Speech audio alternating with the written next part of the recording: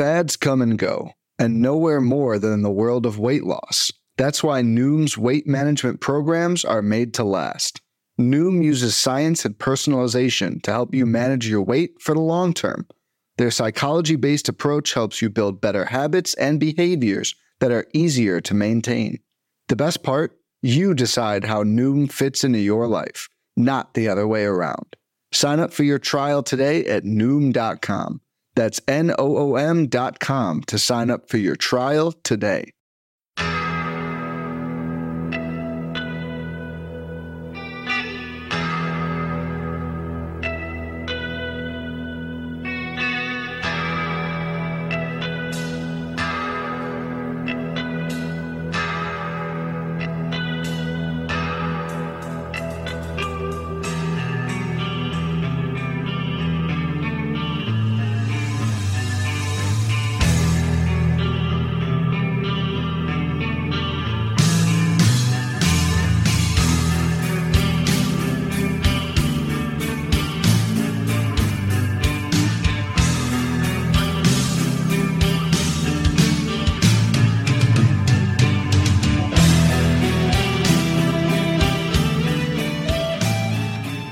And welcome back, everybody, to another episode of Benched with Bubba, episode 578.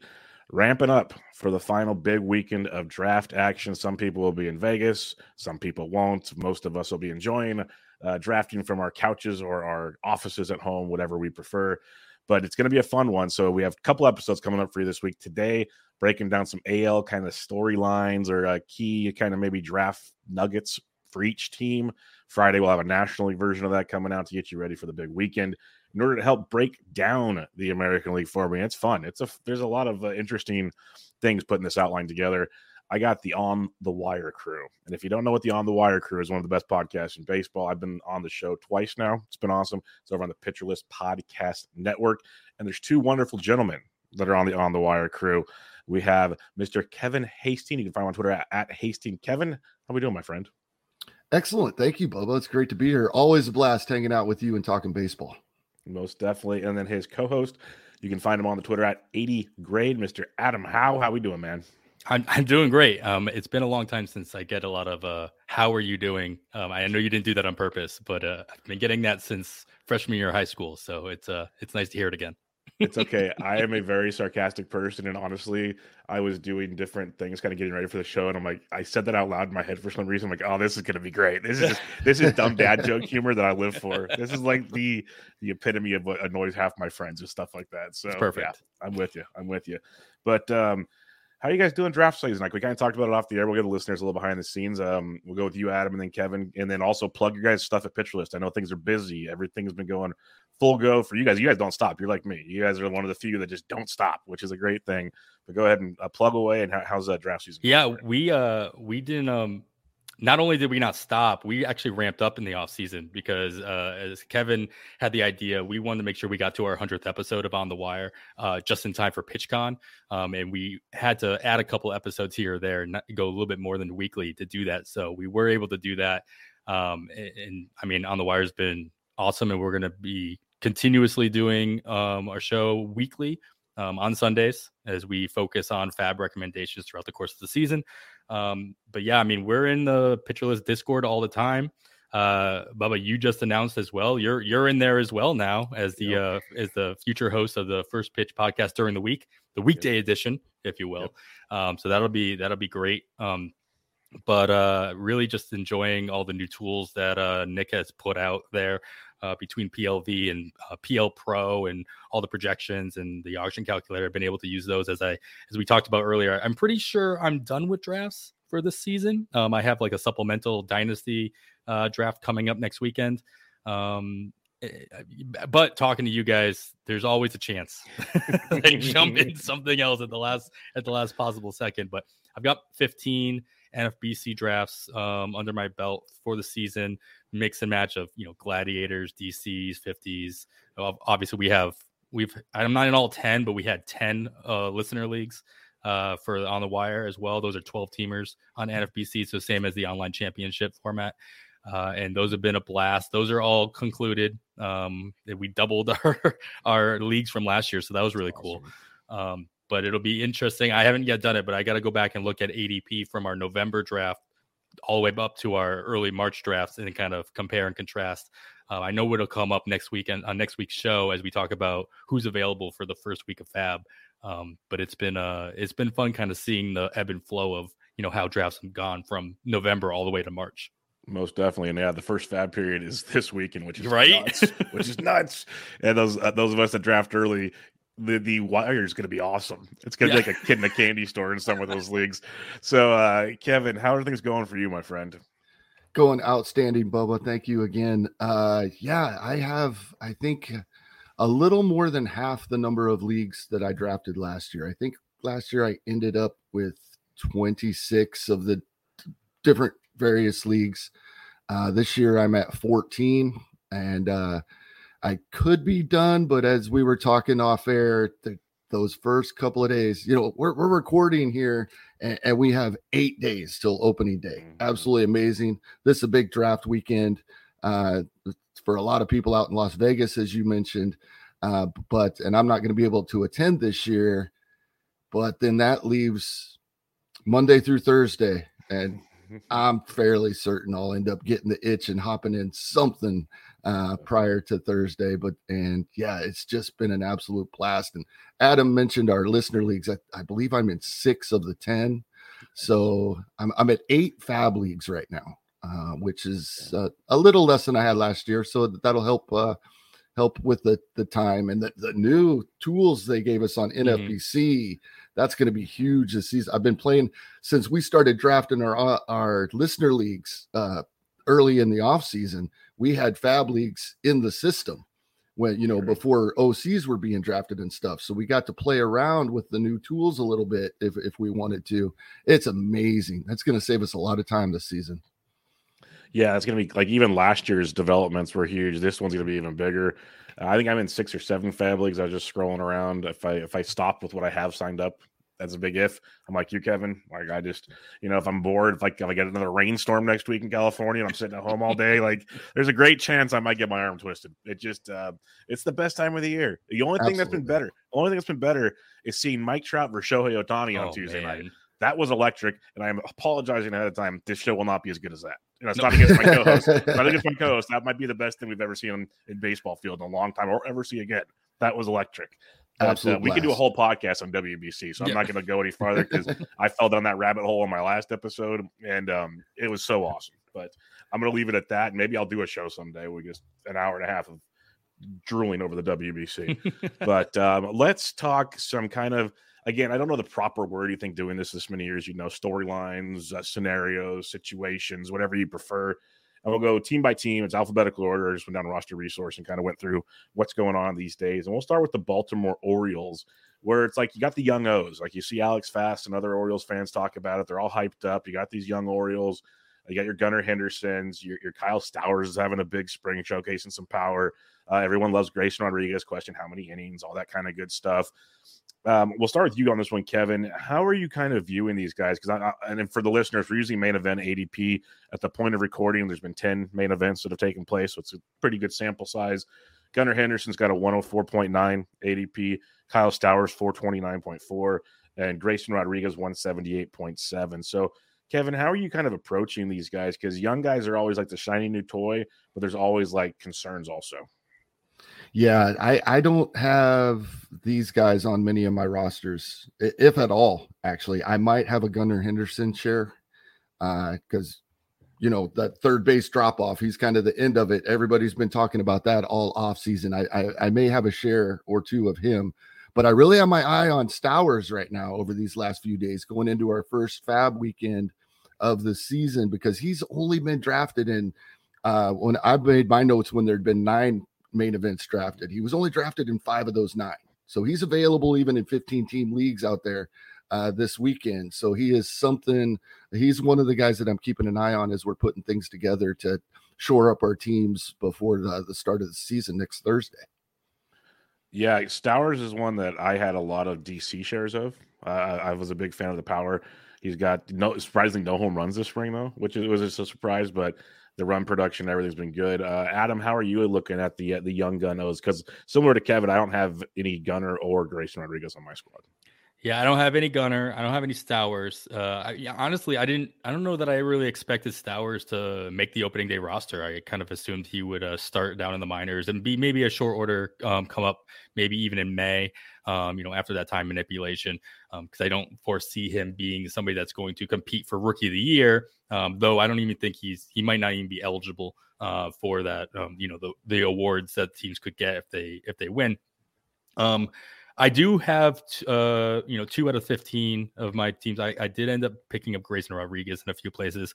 The innings, because of where he was, and it really got to a point where it depended on how I was drafting my team, and it got to a point where he was just he was the best possible option at that time. As you're referencing ADP. For the main event, he's going around guys in the main event around John Gray. He's going around Alex Cobb, Patrick Sandoval. And what I think Grayson Rodriguez could do at the very beginning of the year, regardless if he gets pulled back or pushed back in innings later on in the year, which is I think how they'll end up doing it.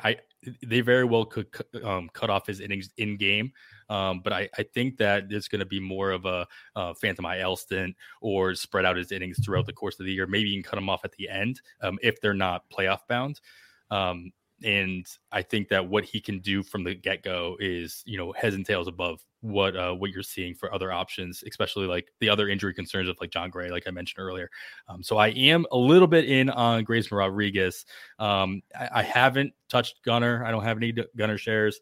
For me, if I didn't grab one of those first three, top third baseman, I was usually waiting until the, Matt Chapman tier, that range. And because that, right around, pick 100, it was usually where I was either double tapping catchers or picking up another closer in that range as well. So I had a certain direction I was looking to go in where Gunner ended up going in most drafts. Yeah, I had similar Gunner thoughts with me. It's just one of those, I got to see it for where he's getting drafted type thing. And so I was doing the same thing. If I didn't get like a J Ram or a Machado or something, I was going farther down the list, just like you. And the one thing you mentioned with Grayson, and that's just my biggest concern, is how do they utilize his innings? If they just said right out the gate, hey, we'll let him go through them in the first, 4 months of the season, like just go 6-7 innings. Okay, cool. Drop them. You're good to go. I'm just worried about how they go about those innings. Sure. Is my biggest concern. But you mentioned the guys he's going around. If you're talking ceiling plays, 100% agree with what you got there. Let's go Boston Red Sox. This is a fun one. Tristan Casas is a guy that we all know the immense power he brings to the table. Last year's kind of cup of coffee, like most young guys, didn't go probably as greatly as planned, one would say. But this spring, tearing the cover off the baseball. He's hitting 341, 2 home runs, 7 RBIs, even 3 doubles. He's just doing everything you'd want to see him do. And it's carrying over to his ADP at 216.5 because it definitely was not that high early in draft season. So we'll start with you on this one, Adam. How are you approaching Tristan Casas? Because right now, even Roster Resource has him projected to lead off, which is bonkers. How are you going about this? Because he's all of a sudden entered my kind of chat in my draft brain. Yeah. Yeah. I mean, he led off was it this first spring training game of the season or right around the beginning, and Roster Resource has been running with that ever since. I mean, we got to remember spring training. I mean, you just had Mike Curlin on there as well. I think you guys talked about this, but there's a lot of guys missing from most of the spring training rosters through the WBC. And so you're missing a lot of pieces that could or should be in lineups in different positions. So it gives Alex Cora and every other manager the opportunity to try different things out. I'm definitely going after Casas more so now than I was at the beginning of the offseason, because I think the number one concern with Casas was that he was going to end up being in a platoon. Not because there wasn't other options, just because that's just who he was, or who he was going to end up being. And he was going to mash when he was on there. But now Alex Cora came out pretty early on in the offseason saying, we want to give as much of a look at Casas as possible. And then, of course, they cut Eric Hosmer, and they pretty much opened up the floodgates as far as playing time for him. And now Bobby Dahlbeck's going to be the starting shortstop now, apparently. That's so insane. He's not even an option at first base. I'm going as far as saying I don't have a problem I wouldn't have a problem with a team waiting all the way and pushing Casas up their draft board to be their starting first baseman at this point. If you really wanted to skip out on those top tier guys, the same way I looked at third base. If I'm not getting a top tier third baseman, I'm waiting until, pretty far down the list. Casas, it's a risk. It's just like Gunnar, but you're still not paying Gunnar prices in that rookie. You're still paying, that plus 200 range and what you can get out of that. Now, of course, he's better as your corner and your backup first baseman. But if you're desperate and you really want to go that direction, I wouldn't blame anybody for it. Yeah, it's really interesting looking at his ADP climb. He's gone as high as 191 in these 10 drafts, but, he's right behind Josh Naylor. That Casas on paper might have the higher ceiling there, I'd say. You got Drury, Cronenworth going ahead of him. Josh Bell maybe makes it a little more interesting conversation. Then you get the Ty Francis of the world, but that's like a whole 20 to 30 picks up as you move up. So what to your point of waiting, it's like, okay, 100% good with that, but if you are going to wait on him, maybe jump him around or two just to make sure you get him. Because if you don't get him, you're in a world of hurt after that. I won't mention the names after that. That gets tricky. So, Kevin, how are you looking at Tristan Casas right now?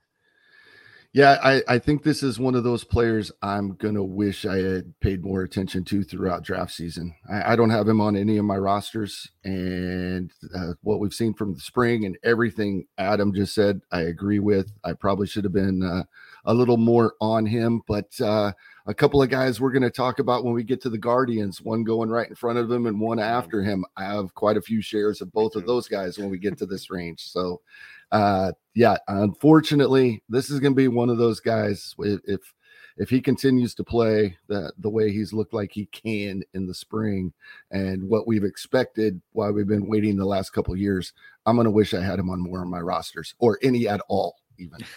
Yeah, I don't even want to look at my player shares page right now because I'm pretty sure it says 0 next to his name, and that's not cool. But I got 3 drafts to remedy that. So we'll see how that goes. I've got 2 pieces, but they're both in my most 2 recent drafts. So I totally was like you guys. I was like, he's gonna platoon. He might not even make like all these things, or he's gonna hit 8th, or it's like early projections had him hit 7th or 8th. Like I kind of, I'll take you mentioned the Guardians players or something, and now it's like, this might not be the best plan.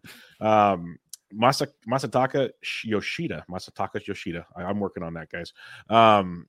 This is a fun one because for us baseball nerds, we knew who he was. We knew he had OBP skills. We knew all these things about Masataka Yoshida. And then the World Baseball Classic happened, and now millions of people know who Yoshida is, not let alone most of the fantasy community. So his ADP right now is 197. It's gone as high as 174. I honestly think it's going to keep going. I call it the WBC helium. I think that's going to keep climbing up. So I'll start with you on this one, Kevin. Are you in on Yoshida? And then I guess the real question is, how high is too high? Because he's going to keep rising. Yeah, I'm in now, but it's too late, kind of like Casas. I was I agreed with I think was a pretty popular opinion. He was going to hit at the top of the lineup, score a lot of runs, have a great batting average. And that's not what I was looking for in the range of ADP he was going. But now we've seen a little more of the power, and it looks like he's going to hit cleanup in that lineup possibly. At least that's where Roster Resource has him, and that's about where he may end up. And then that bumps up the RBI. And if he is going to hit a few more home runs than we thought he might, then I missed out. Once again, just like Casas throughout draft season. But now how high would be too high? Right in this, there's some guys in this range where I do have shares of that I may wish I'd had Yoshida instead. A lot of us love Jared Kelenic, and he's looking good in the spring, but I'd probably rather have Yoshida. I'm one of the fans of Lars Nootbaar. What we've seen recently, could he jump up above him in ADP? Maybe, and I might agree with that. So I think he could move up a little further than right at 200 where he's at now. And once again, just like with Casas, I think this is a guy I'm going to wish I had more exposure to.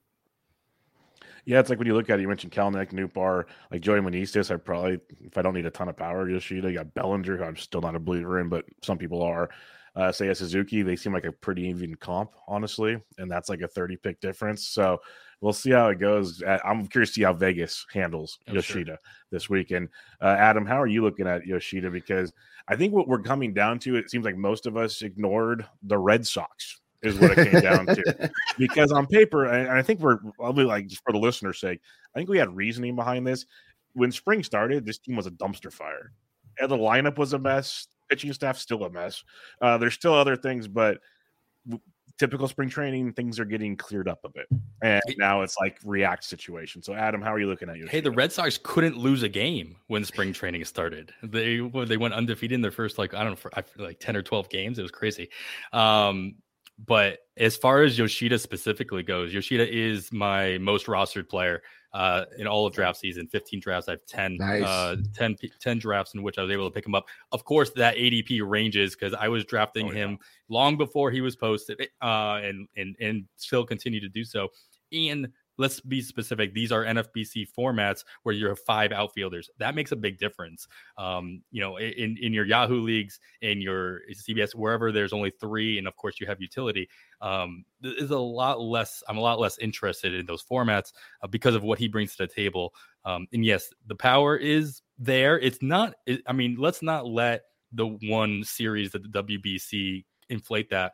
But I also was going back to the Japan series where he hit that moonshot in Game 5 of their championship series and ended up winning that game due to that, or partly due to that at least. So there are definitely highlight reels that you can reference to show that he's got more power or more pop than I think a lot of people were assuming. But really what it comes down to is that around 200, or where I was drafting him like early in draft season at like 285, closer to 300. You can't find that batting average or that potential batting average unless it's completely empty batting average at that point. And Yoshida is obviously going to be in the heart of a lineup that is not going to provide empty batting average. That batting average is going to translate into counting stats, whether it's RBIs in the cleanup spot or runs toward the top of the order. He's came out and said that, he's not used to being at the top of the order. He wasn't expecting to be the top of the order guy. He is more comfortable in the leadoff, but he'll do whatever, Alex Cora tells him to do, he said. But I'm not too surprised that he's going to be closer to the middle of the lineup just because that's where he's comfortable and that's where he's shown success in the past. As far as the rest of the Red Sox go, there's still so many question marks about what's going on here. Is Adam Duvall actually going to hit, put bat to ball? Simple as that. Like he went 0 for 18 and then he finally hit a home run. And he's the everyday center fielder. Jaron Duran has obviously been in Team Mexico for WBC, so he hasn't really been able to be in camp to kind of show that he shouldn't start in the minors next year. They've got other guys kind of coming up that could fight for a role from a defensive standpoint, and the Red Sox have a history of doing that with Jackie Bradley Jr., Jaron Duran actually as an example. So I'm not sure. I've got plenty of exposure to Duvall as well, just because he's got the job now, and we'll see if he holds on to it. But the fact that I think somebody drafted Trevor Story in the main event is kind of weird. We'll see how that turns out. See how long they hold on to him. Maybe they know something I don't, but there's so many other question marks in the infield. I am curious to see the Bobby Dahlbeck in the middle infield experiment, and we'll see.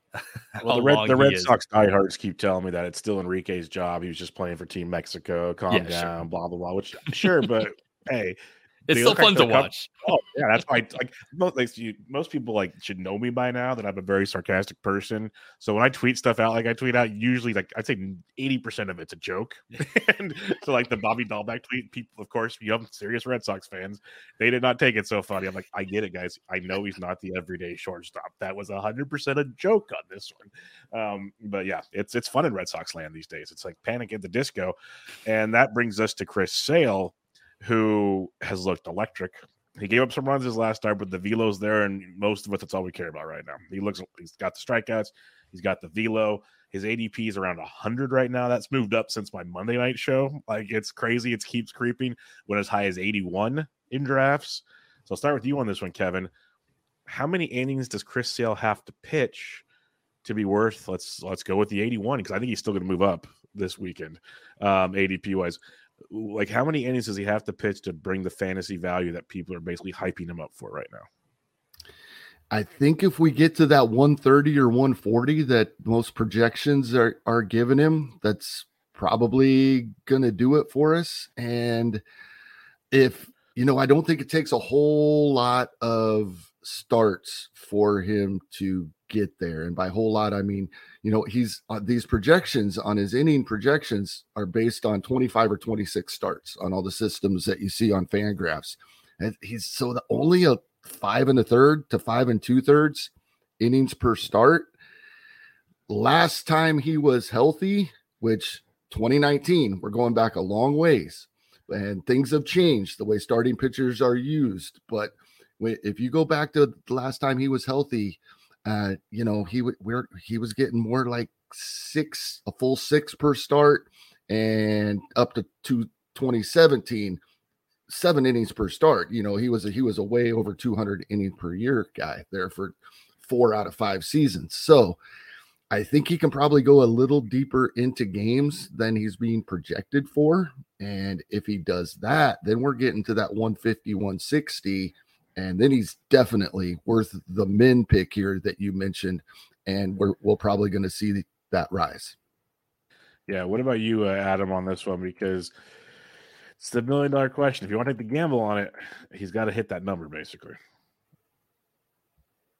Yeah, that's really what it comes down to. It's the gamble, but at the same time, Sale. What's really surprising to me is that, first of all, he looks good, and he's not the opening day starter for the Red Sox. Yeah, true. The whole storyline that he's not going to be, they don't want to put that pressure on him or whatever. I'm like, okay. I mean, this Chris Sale, like, you've seen all the highlight reels of him throwing chairs and getting angry. He is a pressure dude. Like, he lives for that. And it's in Fenway. It's a little surprising. But that being said, nobody's going to limit Chris. I don't think anybody's going to try to limit Chris Sale's innings. I think only Chris Sale will limit his own innings when it comes down to it. I don't think the Red Sox are at a point where they're, you know what, we got to save you. We got to save that arm. And I would totally expect him to get up to that projected inning mark that Kevin was talking about, 130, 140, maybe even plus. And we all know that when Chris Sale is healthy, he is Chris Sale. And I've got 2 pieces of him, 2 pieces of the pie of my 15. And they're both in like a draft and hold setting. I almost wish I took more risk on him in fab leagues, as you can make your decisions a little faster with him. This is not a guy where you're going to have to wonder what's going on with him early on in the season. You're going to know, is he right as rain? Is he good to go? Is he going to be limited for whatever reason? Or is he, going at full speed? And you're not that you're going to drop him right away per se, if he's not 100% out of the gate, but at the same time, you're going to know right away. You're not going to have to wonder. And I like that a lot with, especially any guy that I'm going to put any kind of risk into, or any kind of, take a chance on. I want to know by the end of April at the latest what I've got. True. Question for you, Kevin, just a quick one on this one. Chris Sale, how high is too high ADP? He's 81, is a bit high so far. Yeah, so he's the 25th starting pitcher off the board. I had to check my notes there real quick, and he's probably better than that from what we've seen so far, right? I've been saying this about a lot of these players. A lot of these players you picked out here today, Bubba, all guys I'm gonna wish I had more of.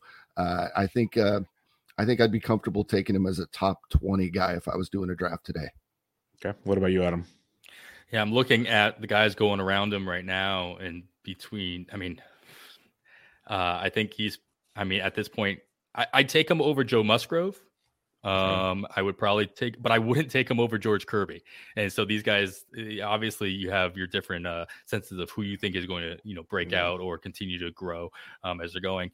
I probably, put him right in the same range as Robbie Ray. Kevin, I know how you feel about Robbie Ray. I definitely take him over Robbie Ray. Everybody knows that. But I think that if you're looking for the upside in strikeouts and what have you, I think Robbie Ray has the ability, he's almost guaranteed to not only pitch more innings, but also put up more counting stats in that range. But I think where he's going is pretty much where I think I've already kind of hit my limit there, and I probably wouldn't go much further. All righty. Let's go to the Chicago White Sox. And stop me if you've heard this before. Eloy Jimenez has an injury. It's a calf injury. They're not too concerned with it. Are you guys concerned with this situation? Because when you look at his main event ADP right now, we're sitting at a wonderful, if it loads, there you go, about 73, give or take right now, 18th outfielder off the board. So, Adam, how are you feeling about Eloy Jimenez entering draft weekend? You're on mute.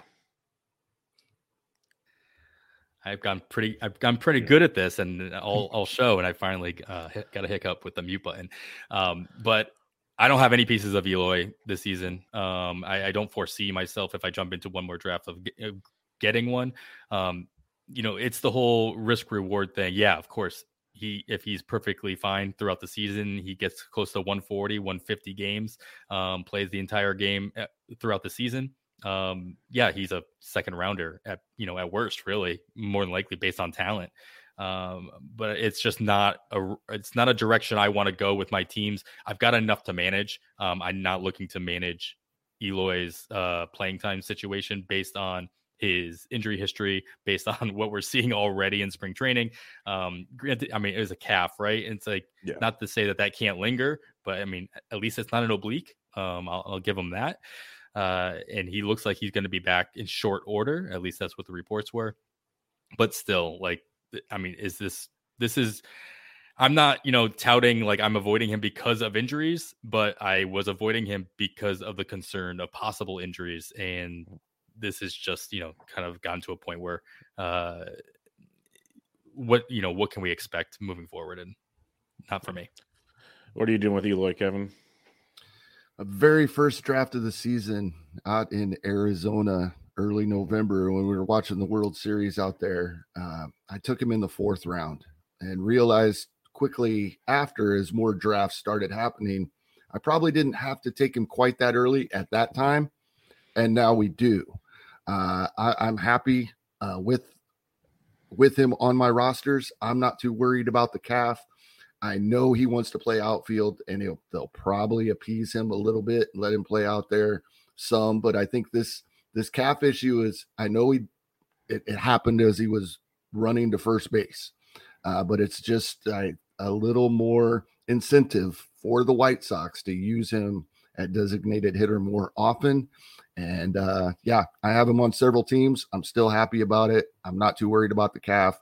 And right around where he's going is where I know we need to take him, early 5th round here. So, I'm an Eloy fan. I just hope. See, most of his injuries have been fluky kind of injuries and not soft tissue. And as long as that keeps up, this calf issue doesn't bother me. If his previous injuries in the past had been more soft tissue, then I'd be really worried about this calf issue. But right now, I'm not.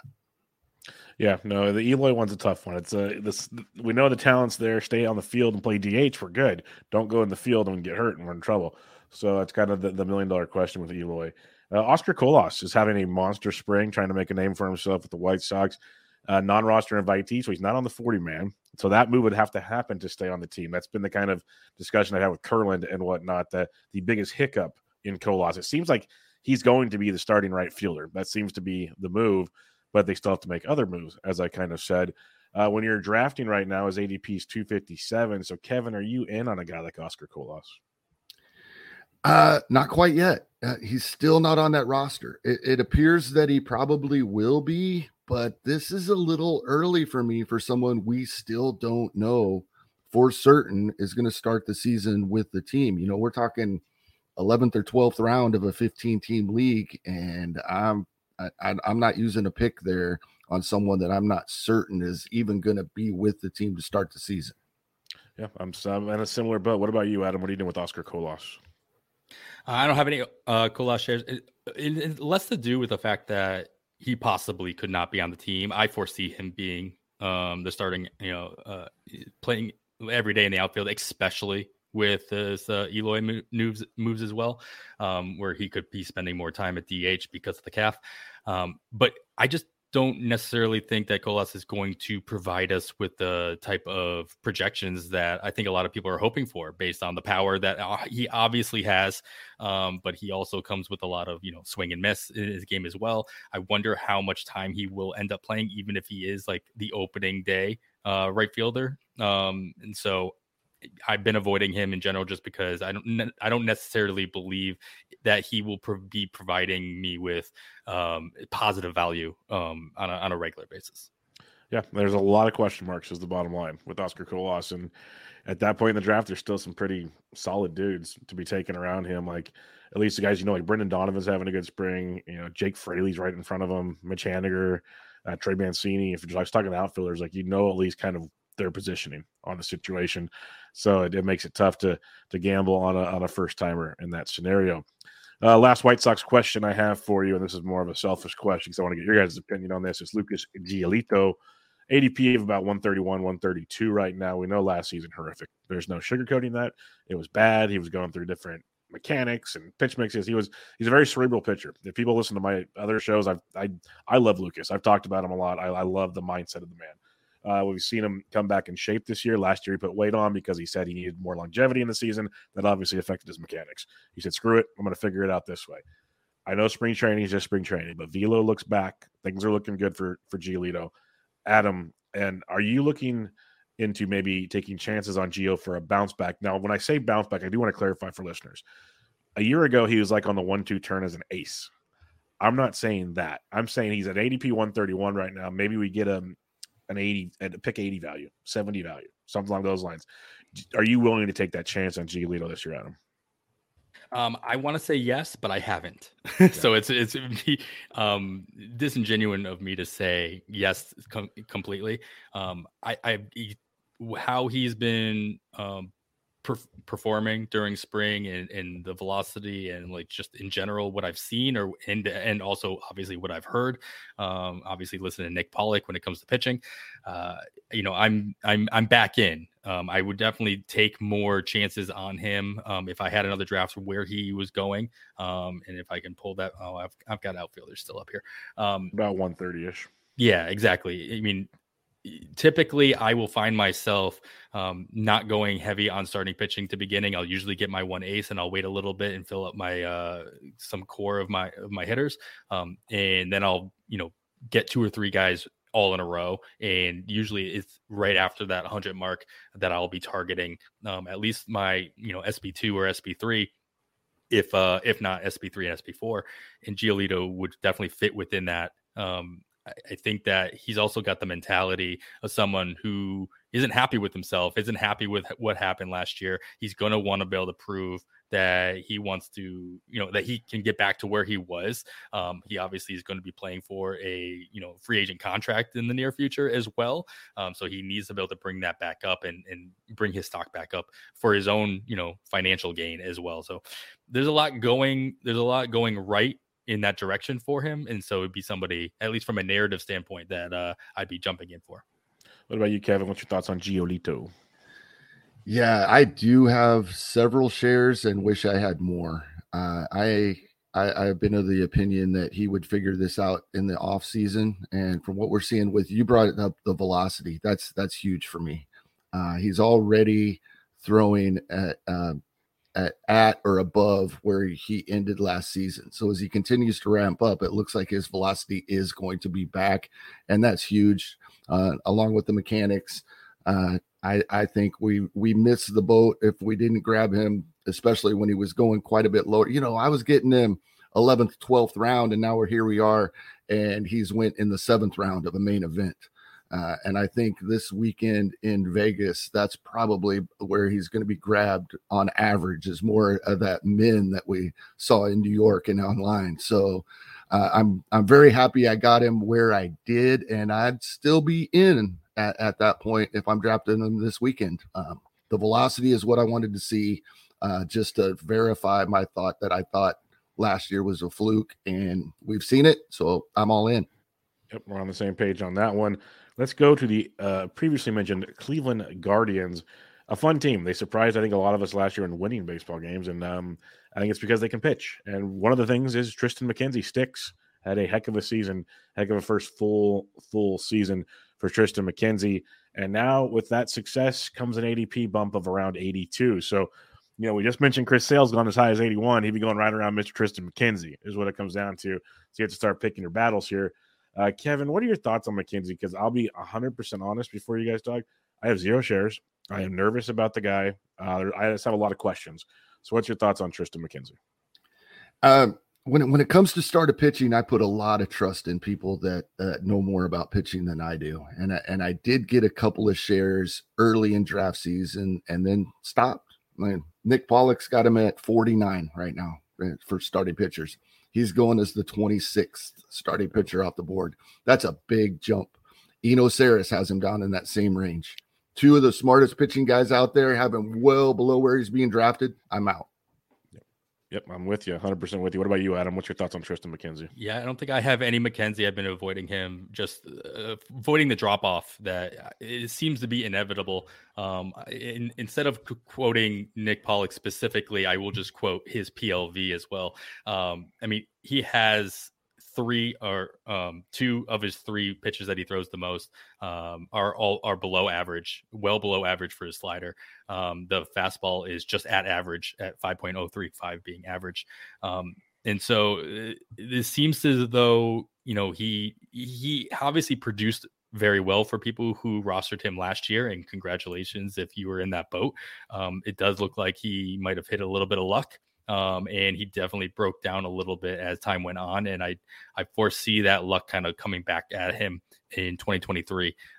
Cleveland does wonderful things with their pitchers. We all know this. And we'll see if they can kind of fix that. The biggest thing to echo what Nick was saying early on in the offseason was that Tristan McKenzie, because as you called him, sticks, he's the one guy that you could have really hear if you heard he's coming into camp in the best shape of his life, in the fact that he actually gained weight to control, which would add a little bit more control to all of his arsenal. That would have been great. We would have heard that. That would have bumped him up. We would have had more confidence in what he could do throughout the season, not break down, et cetera, et cetera. That did not happen. And so it's just one more thing that just kind of kept me out. Yeah, I'm too big to be an athlete, consistently like them, but Sticks seems a little too small to be doing. Giants fan here, Tim Lincecum, small dude, awesome, yep. Broke down. It's just, I'm not saying it's going to happen to Tristan. I hope it doesn't happen, but that's the concern on the back of my brain when it comes to that scenario. Next Cleveland question. I'm going to go back to Kevin because he mentioned these 2 gentlemen earlier. They're deeper first base targets, and I'm with you. I see you smirking over on the camera. I have a ton of shares of these 2, especially Mr. Josh Naylor. I've been pounding that drum for a long time. So when they signed Josh Bell, I was kind of really mad at first, and then it kind of came together. But this is just a fun one because the Bad X has Josh Bell and Josh Naylor both projected for 18 home runs this year. I think they both hit in the 20s personally, but I'm also biased. Kevin, who do you think hits more home runs between the 2?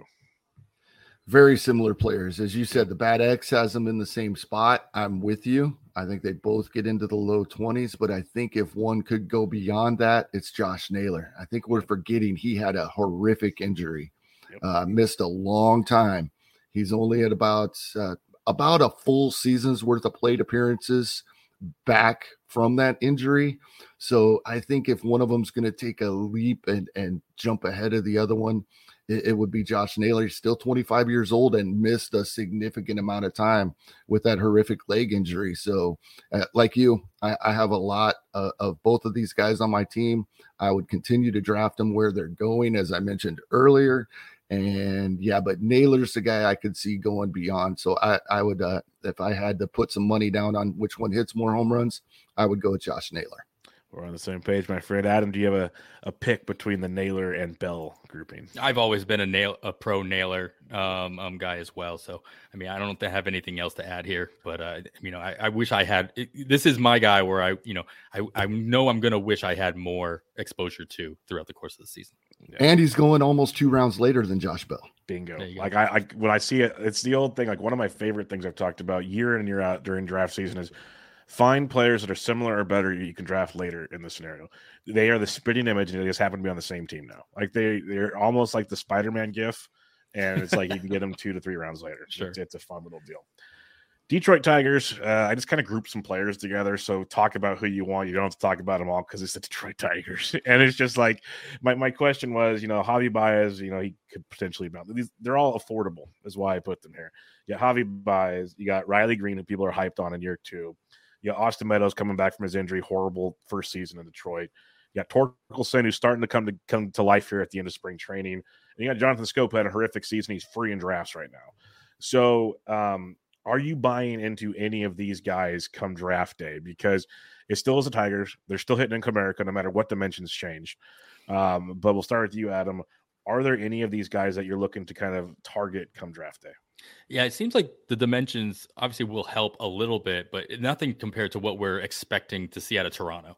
Yeah. And so I'm not putting too much stock into that. Anything is better than nothing, though, in Detroit. So we'll just give them that. I think of this group that you listed out here between Baez, Green, Meadows, Torkelson, and Scope. Scope and of all of these guys, Baez, those two guys that I'm interested in the most, especially where they're available at in most drafts. They're afterthoughts at their positions, as simple as that. Baez can't get worse, right? I mean, that's really what it comes down to. I mean, he's being drafted as if he's going to repeat the worst season of his entire career, which I get.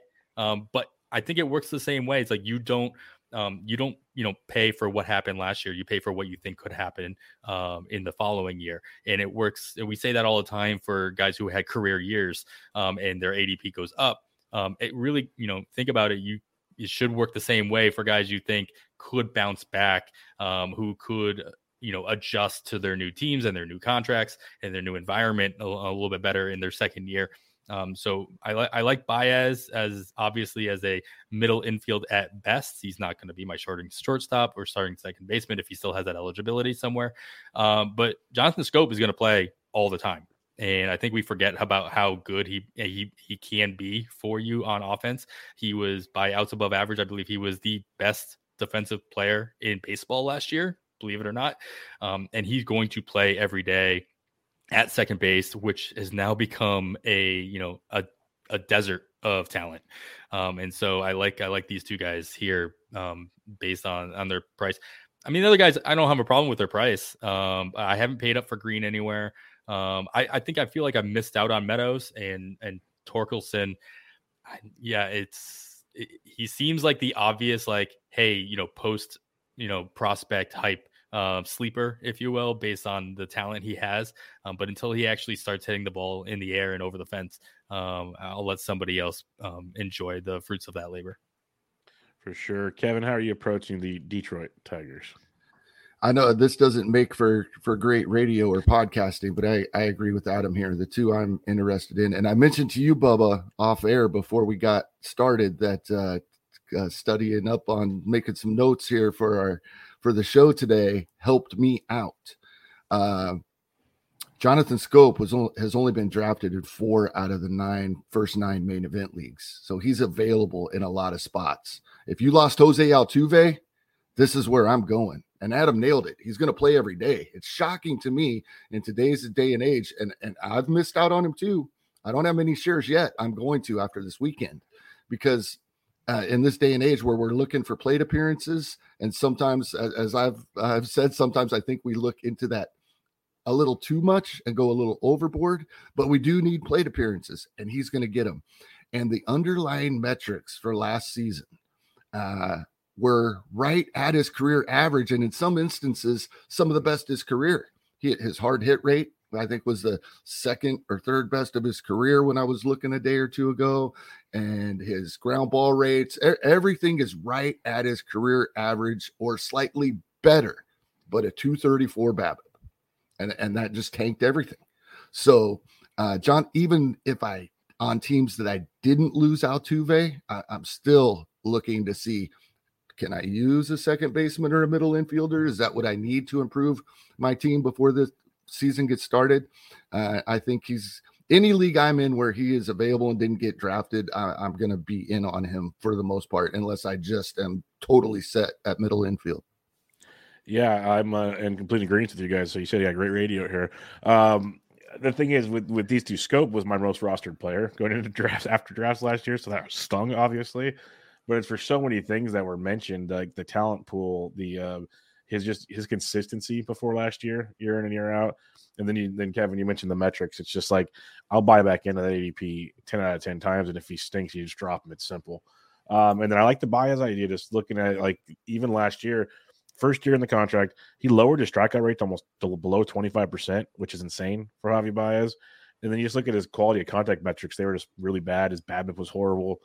You can't imagine, things can happen. But you got to imagine there's something back there. So Baez and Scope are two guys I'm really keeping an eye on in drafts at both positions. There could definitely end game picks at those positions, and is an interesting scenario. Let's go to the Houston Astros. You mentioned Jose Altuve, Kevin. He's going to be out 8 to 10 weeks. It's going to seem, and he has to wait till all the swelling's done and all the good stuff to have said surgeries and everything. So he's having some fun there. But David Hensley seems to be the man of the hour. First caveat I will mention to anybody that plays the NFBC, he's util only right now. So that's kind of a bummer. But he will gain second base eligibility. His ADP is 442, having a good spring, power speed guy. Are you guys looking to target a guy like David Hensley for the 2 months or so he'll be around? Adam. I mean, I don't see why not. I've said it multiple times on our show. Like, if you can get a piece of the Houston lineup, you should. Simple as that. I mean, he might be, like you said, he might be at the bottom of the lineup. But if he's at the very bottom of the lineup, I'm fine with that as well. He might not get as many plate appearances, to Kevin's point earlier, but he's going to be at a position where he's going to score some runs because the top of that lineup is going to knock him in if he can get on pace.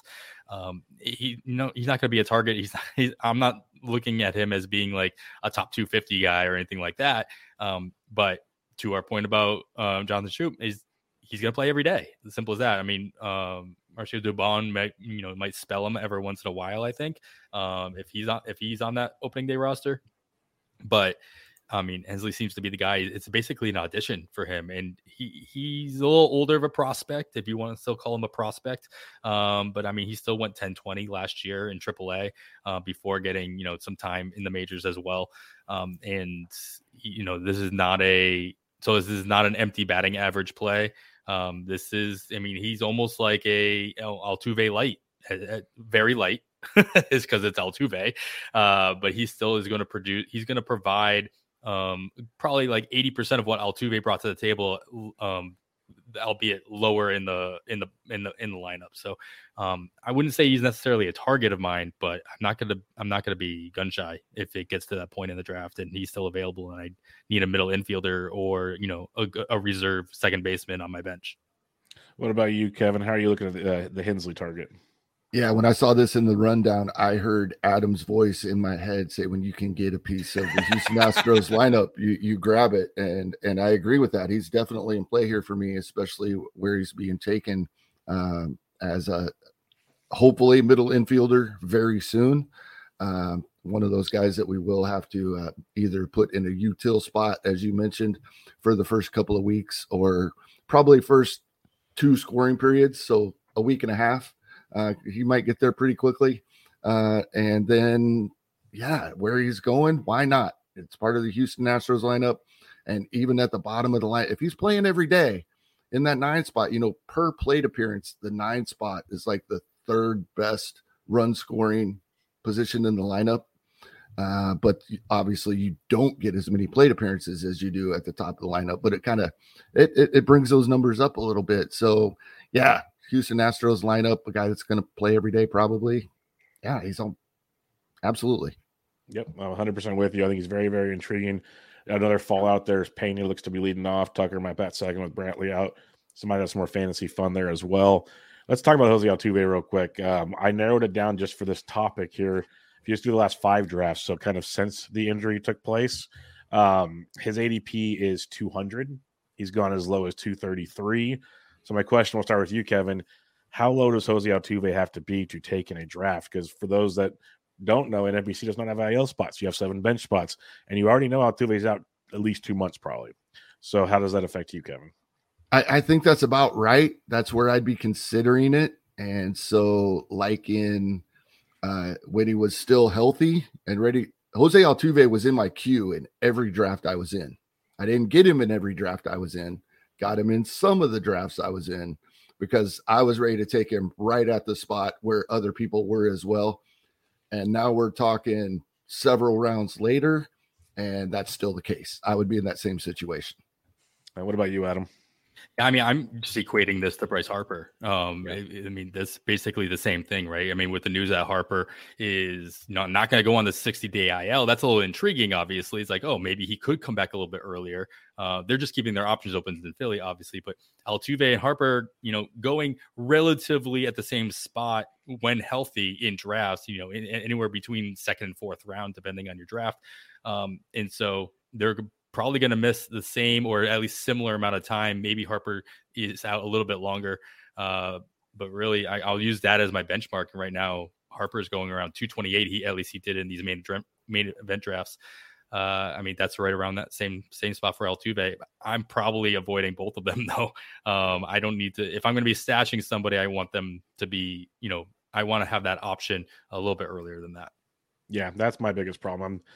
I'm not the best stasher in the world. I like to be moving around. Like the great Vlad Sedler says, you want to churn and burn that bench. So it's tough to do so. Because once you draft that Altuve or even a Harper, you ain't dropping them. So now you're down to 6 bench spots. And that makes it quite interesting.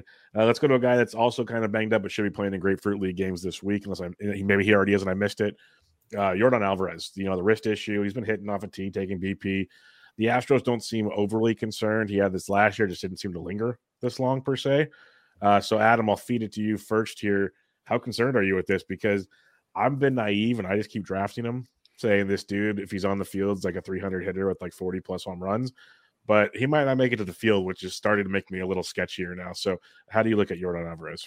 I mean, I haven't drafted Yordan anywhere, and mostly just where I most of my drafts I've gone anywhere between 6th and 14th. I'm in that back half of most drafts, and I'm usually targeting somebody a little bit more well-rounded in the first round, and he's going in the first round, right? So I don't have him anywhere. That being said, I probably wouldn't have been targeting him anywhere, as well as the same concerns that I had with Eloy, and this is. We had all the same conversations last year. Like to your point, like he had this wrist issue or he had a wrist issue. Obviously, it was also the knees on top of that. It didn't linger, and he was fine for the most part. But we're having the same conversations again, and it's just not something that I want to have to deal with. And it's the old adage: you can't win your draft in the first round, but you can't lose it. And there's even though he could, if he produces what everybody expects him to produce, yeah, that's first round value. But there's a lot more he could lose by missing time or sapping power or all those other narratives that you hear about. That is just not the direction I'm going to go in. What about you, Kevin? How are you approaching Yordan to come draft day? I'm kind of on the same page as what the Astros are telling us.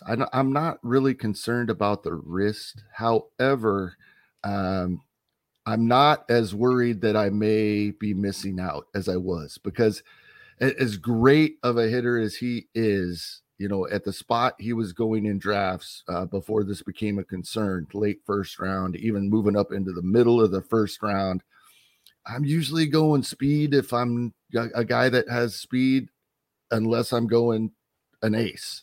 So I don't feel, and I was like, man, maybe I should be getting some of the shares, Yordan Alvarez here. Now I'm not quite as worried about that. At the same time, I'm not real worried about the injury. If I was drafting today and he slipped to 25 like he did in one of the main events, I might have a tough decision on my hands. But typically I like to say, if there's an injury concern, I want rounds of discount, not a few spots of discount. So I'm probably still out. Yeah, I mean, I think just to jump on that a little bit, I mean, the question I would have for both of you guys is Yordan Alvarez or Mike Trout. I mean, because they have the same reasons why Trout's being dropped into the second round are injury concerns. And yeah, of course, he's not running the way he probably could be.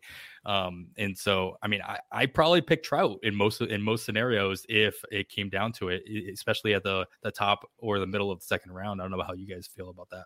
If they're both available, I'm taking Trout every time because I think the Angels have figured out how to manage his back. Yeah, that's kind of where I am. Like, I obviously say I have a lot of Jordan shares, so I'd like to diversify right about now, get the portfolio changed. But B, as the draft season had gone on, I've looked more into Trout, and I kept going, man, he's going like mid-second round. That's ridiculous. Like, this dude legit should be. If like you said, if Jordan's a late first-round pick, why is Trout not there?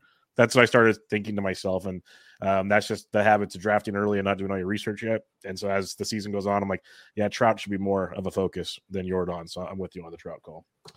Last bit of Astros news, and the thing is, with some of these really good teams, we could have talked like a whole podcast play on the Astros, but we won't. Hunter Brown, and I made this outline before he was scratched from his Wednesday Grapefruit League start, so I want to characterize that with back tightness. But we'll start with you, Kevin. Basically, what I wanted to know is how many innings do you think he pitches? Because that always plays into ADP, which right now is 171.6 in the NFBC. So, Kevin, what are you thinking for Hunter Brown, especially, I guess, to live up to his draft price? Yeah, that scratch start hopefully is nothing because I really like Hunter Brown. You know, we already have the Lance McCullers injury. That's getting him his shot. And other injuries will happen. His projected innings of just over 100 are based on, it appears to be 10 or 11 starts and 30 to 40 relief appearances.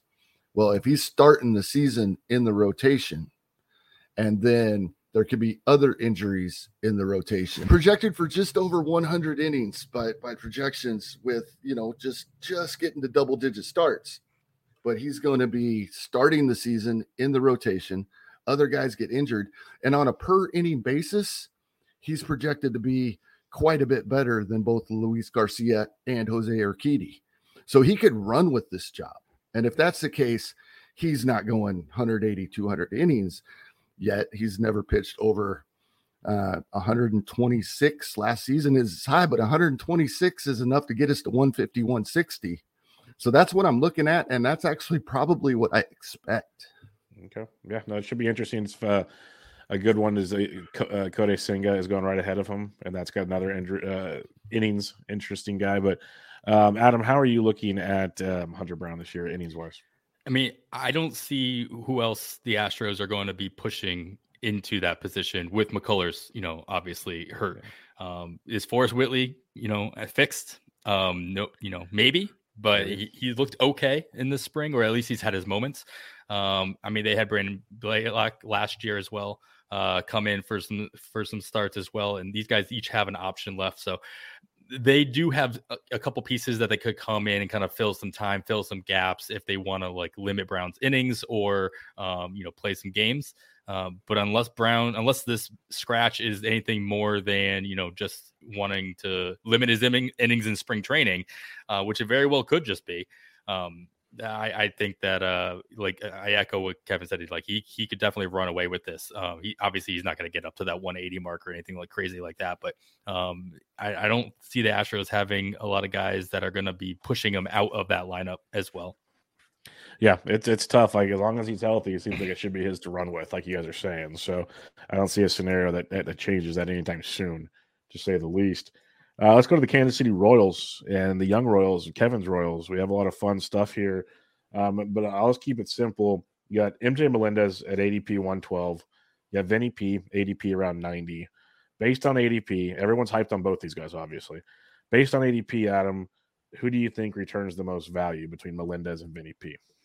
I mean, based on ADP and also based on position, I mean, I think it's Melendez. I think it's just the fact that he's going to be playing every day, whether he's in the outfield or, I mean, I know, Kevin, you talked about how he's basically only playing with an outfielder's glove in spring training. I'm crossing my fingers because I've got him in a couple places in Dynasty Keeper formats that, you know, he plays enough behind the plate where he continues to have catcher eligibility going into 2024. But talking strictly 2023, he's catcher now. That's all I care about. I think that it's a pretty easy call that as far as position goes, and ADP is going a little bit later as well. he'll provide me with more value based on those factors than Vinny P will. Not to say anything negative about Vinny P, but just based on those factors, I'd be going Melendez. What about you, Kevin? Are you going Melendez or Vinny P based on ADP? Based on ADP, I am still Vinny Pasquantino because as good as he was last year, it was a really slow start for quite a while. And even when it got better, we didn't see the power that we know he's capable of. The projections have him, mid to high teens and into the low 20s in home runs. And this is a guy that possibly this year, definitely within the next couple of years, is going to approach and probably hit 30 home runs with the great plate discipline he has and everything said.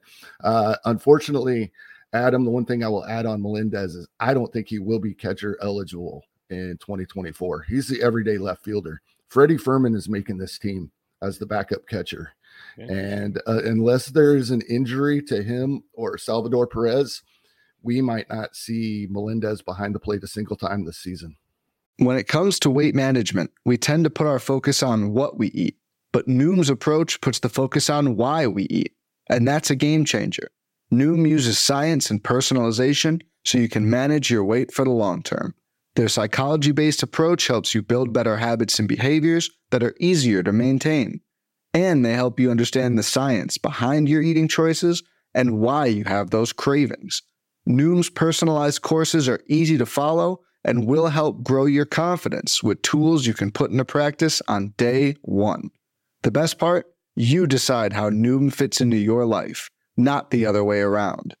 And based on a sample of 4,272 Noomers, 98% say Noom helps change their habits and behaviors for good. Try Noom today and see the results for yourself. Sign up for your trial today at Noom.com. That's Noom.com to sign up for your trial today.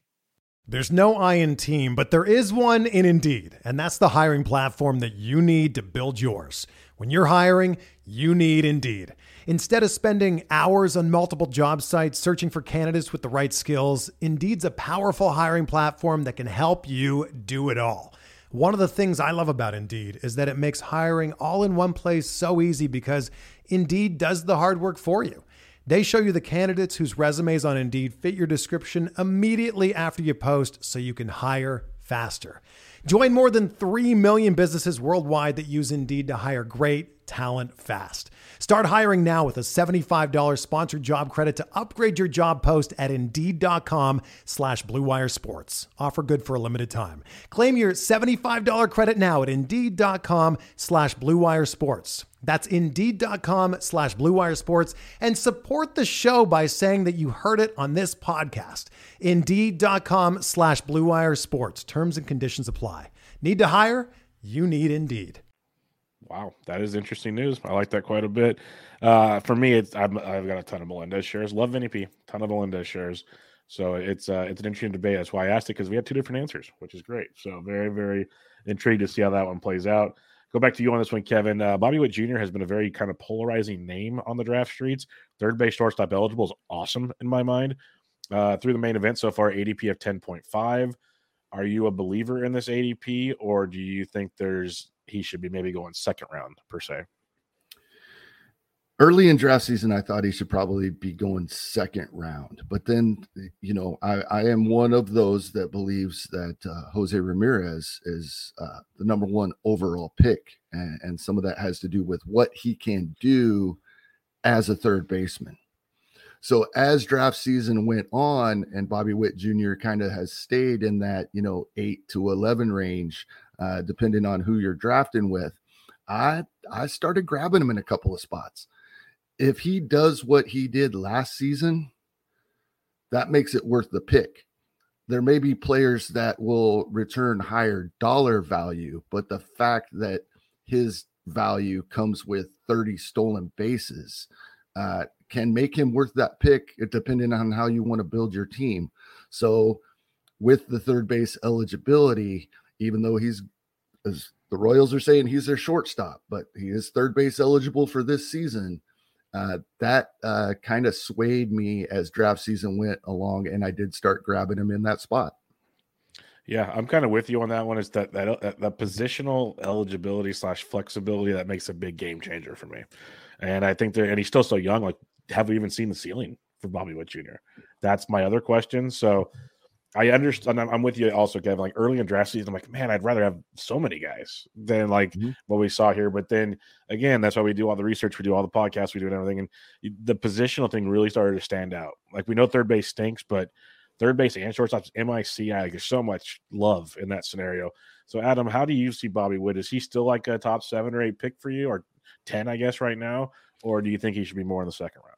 No, not that I think he should be in the second round, but I haven't grabbed him in the first. That's my round thing. I'll specify too. I have no shares. Yeah, that's been the hard part. The only share, because Adam was smart enough to be grabbing him last season when I thought he was going too high as a Royals fan. He was grabbing him and I wasn't. So he got the good deal on Bobby Witt Jr. That is a little part of it. It's like, right, when you grab a great deal the year before and you get all that, sweetness, you don't want to have to pay up for it the next year. I mean, no, but I mean, it's all based on the positional flexibility here. It's the dual eligibility in the corner, the middle, what he brings to the table at the third, everything Kevin said there. Because if he was any one position, even if it was just third base, I think he'd be going closer to Michael Harris. Like, he's in the same kind of realm. He brings the similar profile to the table, and in stats, what he's going to volume his way up.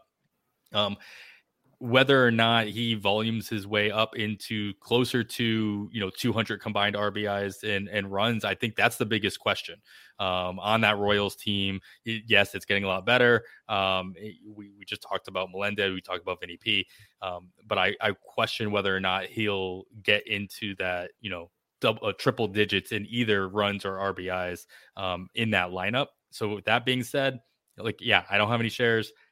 If he dropped to the turn in a certain situation, I would have to definitely think about it, because if you got to get him in the second round, you got to push him up, even if you think he's a more of a middle second round pick. If that's what you're going for, obviously he's a third baseman. If you draft him anywhere at that range, you're not drafting him to be your starting shortstop, most likely.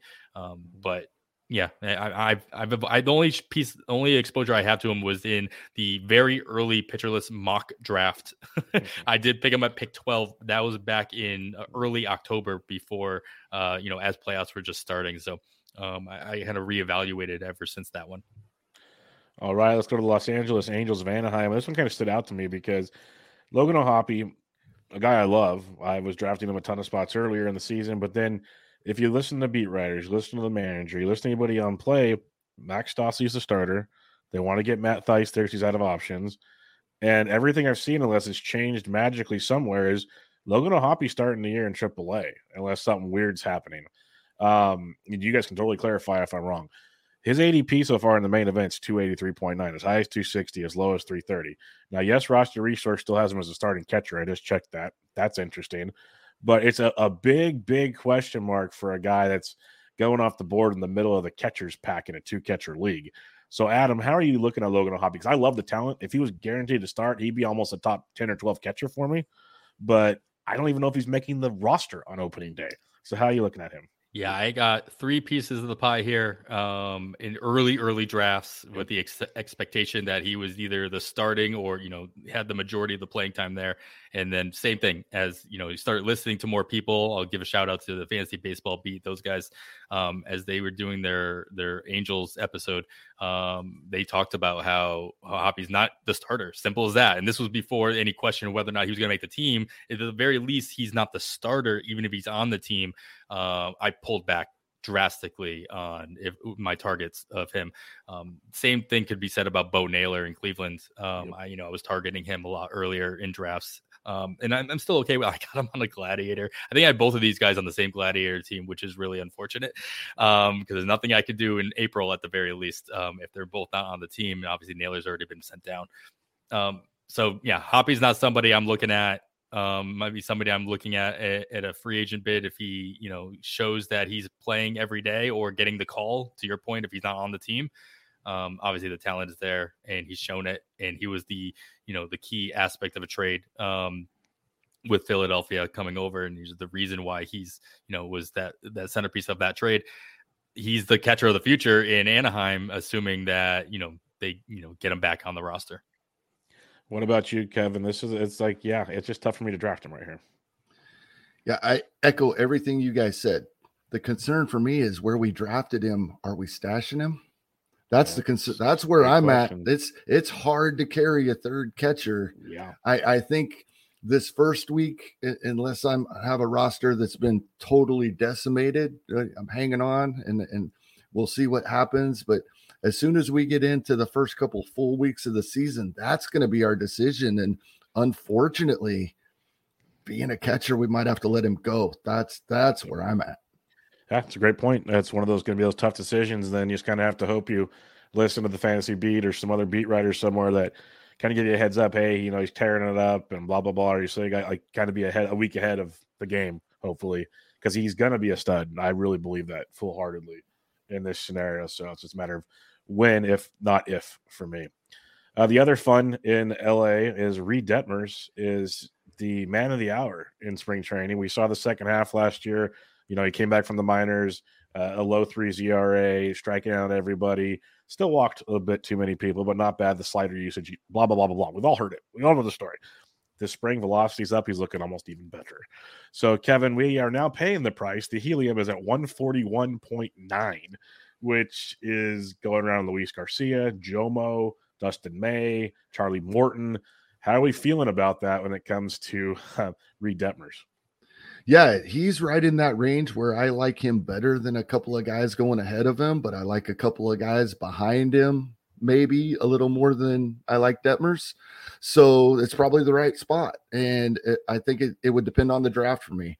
Pretty wide range for this early in the draft, with a min of 125 and a max of 172, almost a 50 pick difference when you're inside the top 150. Pretty wide range. So it would really depend on the draft and how, if the guys right around him have already been taken or not. But I think he's in play where he's going for sure. Yeah, it's an interesting spot for sure. What about you, Adam? How are we looking at Reed Detmers? Yeah, I'm jumping in easy. The water's warm here with Reed Detmers based on everything we've seen, all the things that you mentioned, Bubba. And I mean, to Kevin's point, just to name some names, it's like he's going, I mean, in these main events, at least, he's going after Charlie Morton. I would take Detmers over Morton. He's going after Freddie Peralta. I'm going to take him over Freddie Peralta with all the concerns you might have with him and the innings he puts it forth. He's going after Giolito. I mean, I think I put him in the same boat as Giolito. They're kind of like meeting in the middle. Like Giolito is jumping up for different reasons as he's coming back, and Detmers is kind of following him for the fact that he's taking those next steps. The slider usage, obviously, when he came back from his stint in AAA last year and reworked that. I would take him over Drew Rasmussen, just because of the K upside I think that Reed Detmers has. And right up there with Joe Ryan. I mean, Joe Ryan and Detmers is probably a nice little toss-up the decision you'd have to make at that point in the draft. And Ryan has the ADP of 126, so good 20 picks prior to where Detmers was going in these main events. But I'm in on Detmers for sure. Yeah, I'm with you guys. I'm worried about him getting even more helium. That's the concern I have. Sure. Eventually, it's going to get to a point like if he gets closer to 100, like you're starting to talk Chris Sale versus Reed Detmers. I'm not saying Detmers is going to go 40 more picks, but I wouldn't be shocked at the same time. I guarantee you, someone in Vegas takes him in, like around pick 100. That will happen, and that's when it gets interesting, to say the least. Minnesota Twins, the yearly question on every preseason podcast. Geez. Byron Buxton, everybody. ADP of about 88, 89 right now. Adam Howe, are you taking the gamble on Byron Buxton this season? I never have, and I probably never will. As simple as that. I mean, it's a simple conversation. We have this conversation every year, like you talked about. Yep. I get it. It's like you pick him at pick 80, he can provide you with pick 12 value. We all get that. He won't. I'll just get right to the point. Like, he won't do it. I'm not planting a flag here. This isn't rocket science. It's like, it doesn't have to be difficult. Scott Chuo said it doesn't have to be rocket science here. There's I need to see it. Simple as that. Yeah. What about you, Kevin? How are we feeling about Buxton this year? This is pretty simple for me. If you play in 1 or 2 fantasy baseball leagues, don't touch him. If you play in multiple, like some of us do, I want him on a team or 2, and it's that simple for me. Yeah, and the biggest thing for me is, if you do a bunch of teams, I definitely would have something sprinkled in there. But he's a different player now. He doesn't run as much, and that's where the, I guess, intrigue kind of is slowly leaving the building for me, if that makes sense, compared to what it was before. Like, we were talking 30-30, dude, and I think we'd be happy if we got 30-10 right now. That's a big difference with Byron Buxton. Like, if he steals even less bases, what's the difference between Byron Buxton and Giancarlo Stanton? I'm not trying to like hot take it here, but that's kind of where my head's at, trying to figure out what I want to do with Byron Buxton, basically. And for me right now, he's off the board, but everyone's got a price, as the $1 Million Man once said. So we'll see how that goes. To echo a little bit of that, and give a little plug to something that I've worked on recently. I recently, over the offseason, did a lot of research on stolen bases and the intent that runners have on the base pass, and kind of the situations in which they do run and don't run. And I was able to work with Kyle Bland over at Pitcherlist, our director of analytics. Smart guy. Yes, he is a big core piece of PLV as well. But we were able to put together an equation that basically calculated expected stolen base attempts, and then put together a stat that we call BRAG, base running aggressiveness. And to put it this way, like a 0 is they're as aggressive as you would expect them to be. Anything negative means that they're not running where you think that they should be, and anything positive is they're running a lot more than you think that they should be. Buxton negative 52% aggressiveness on the base pass. He attempted 6 stolen bases last year, should have doubled that. Based on the situations he was put in, his talent level, his speed, the pitchers that was on the mound, et cetera, et cetera. So, simply like just in the same vein as Trout, it's like he could be running because of his talent. He's just not for other risky reasons. And Buxton is exactly that situation. Yeah, it's interesting to say the least watching him. Jorge Polanco injury might not be ready for regular season, which sucks. But that brings his ADP down to around 200 right now, which I guess, unlike Altuve, who's around 200, Polanco shouldn't miss too much time. Obviously, Altuve is a better player. Not going to go down that rabbit hole. But, Kevin, are you interested in a Jorge Polanco around pick 200, especially with that second base landscape? It's getting real ugly real quick. Yeah, they're calling it normal soreness in his knee. In spring training? Right. What's normal about that? Yeah. Right. So I wake up sore every morning. Yeah, I call that normal. Yes. Yeah. And we talked about Jonathan Scope earlier, and I had been thinking that of Polanco kind of in that light, but he's going 200 picks earlier, right? So it's tough. It's tough until they started, saying he may not be ready for opening day due to soreness in his knee. This is exactly where you'd start thinking about him, right? Still in these main events, he's went as late as pick 251. However, he's being drafted as a starting second baseman, not middle infielder, second baseman, and I just don't know if I can go there. There's a couple guys later that I have been drafting. I think Whit Merrifield's going to play every day. I know a lot of people don't think so. I think he's going to be in the lineup most days for Toronto. I'm starting. He's going later, well, by the way. Yeah. And then we got old, boring guys that may not have, and Polanco's one of those himself.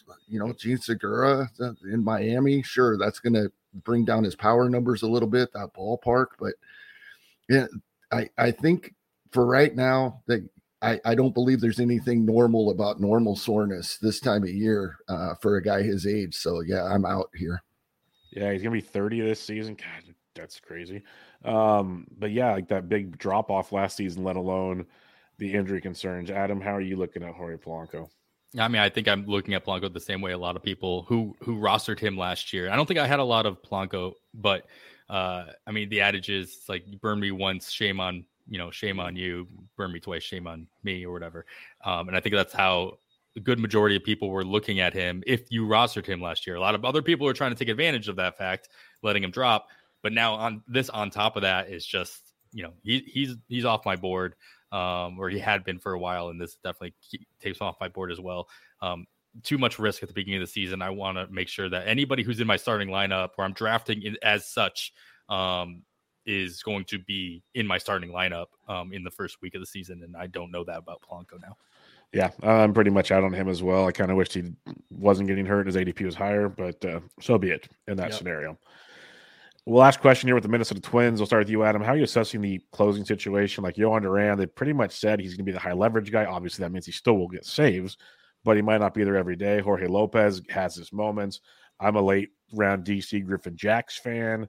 There's a lot of actually talent in this bullpen. I just don't know what closing talent outside of like Duran is in this bullpen. So, Adam, how are you approaching this come draft day with the Minnesota Twins? I'm not. Fair. Very fair. But if I had to, I'd probably lean toward Lopez. I mean, I just think that he's going to be the, quote, closer. To your point, Duran's going to be the fireman. You're right. He's going to get some saves. He's going to get in there. He's obviously the most talented pitcher. I hope he's okay. I haven't seen any update, but I know he got a liner off the leg. Kirilloff hit him in the leg earlier this week. I would assume that since I haven't heard anything major from that he's going to be fine. But that would definitely even lead me toward Lopez even more so, just with the experience. Obviously, Lopez did not do himself any favors with his production when he went to Minnesota last year compared to what he did in Baltimore. But I do believe he would be the guy that will get the majority of the chances at the end of games early on in the season. Now, how that flushes out throughout the course of the season is anybody's guess. I'm also a fan of Giovanni Moran. He's not going to get saves here, but he is somebody I'm targeting in the early going of the season, as I think he's going to vulture some wins, as Minnesota has had a name for themselves to be the guy, the team that, doesn't let pitchers go, twice through the order or more than twice through the order, or they pull them before the fifth inning. It was very frustrating for those of us who rostered Twins starters for a while. But that does provide an opportunity for somebody in the bullpen with talent to be the first man up and vulture those wins. And I think Moran could do that early on in the season. Obviously not somebody that's going to be closing out games with his rookie status, but he is in the same kind of mold as Duran, where, he's got great stuff. He doesn't walk a ton of guys, though.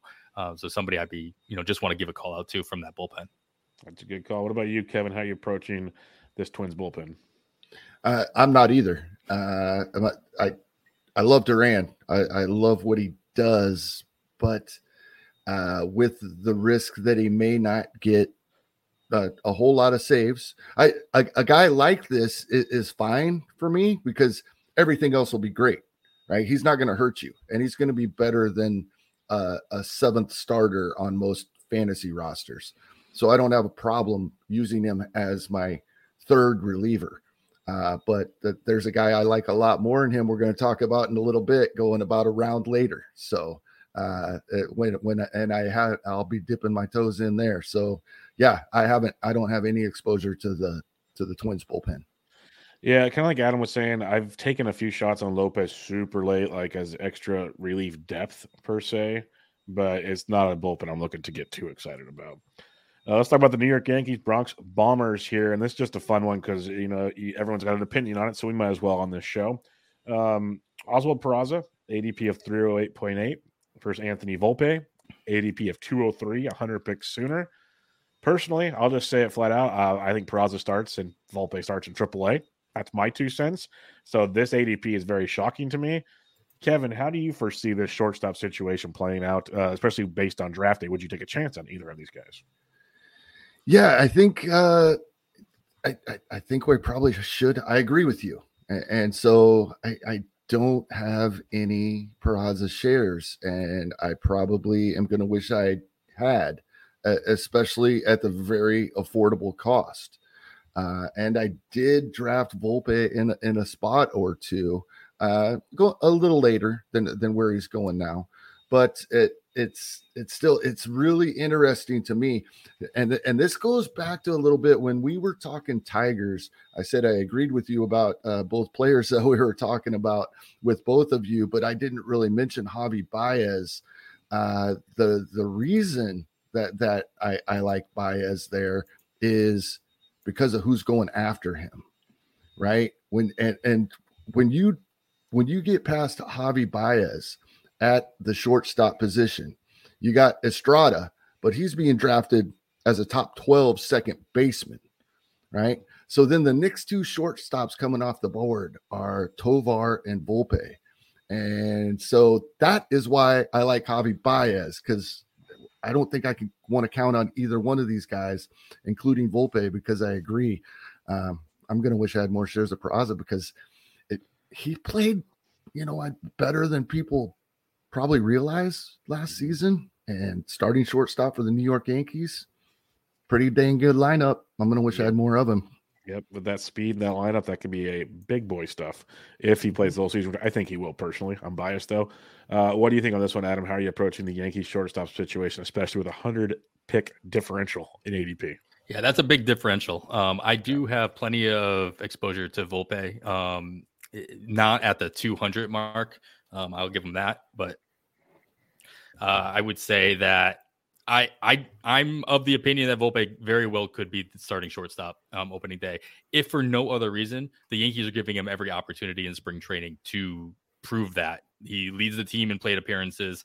He pretty much leads the team in every statistical number that you could look up. And so he is kind of forcing the issue. We saw this with Julio Rodriguez last year. We kind of saw it with Tatis when he broke camp, a couple years ago with the Padres.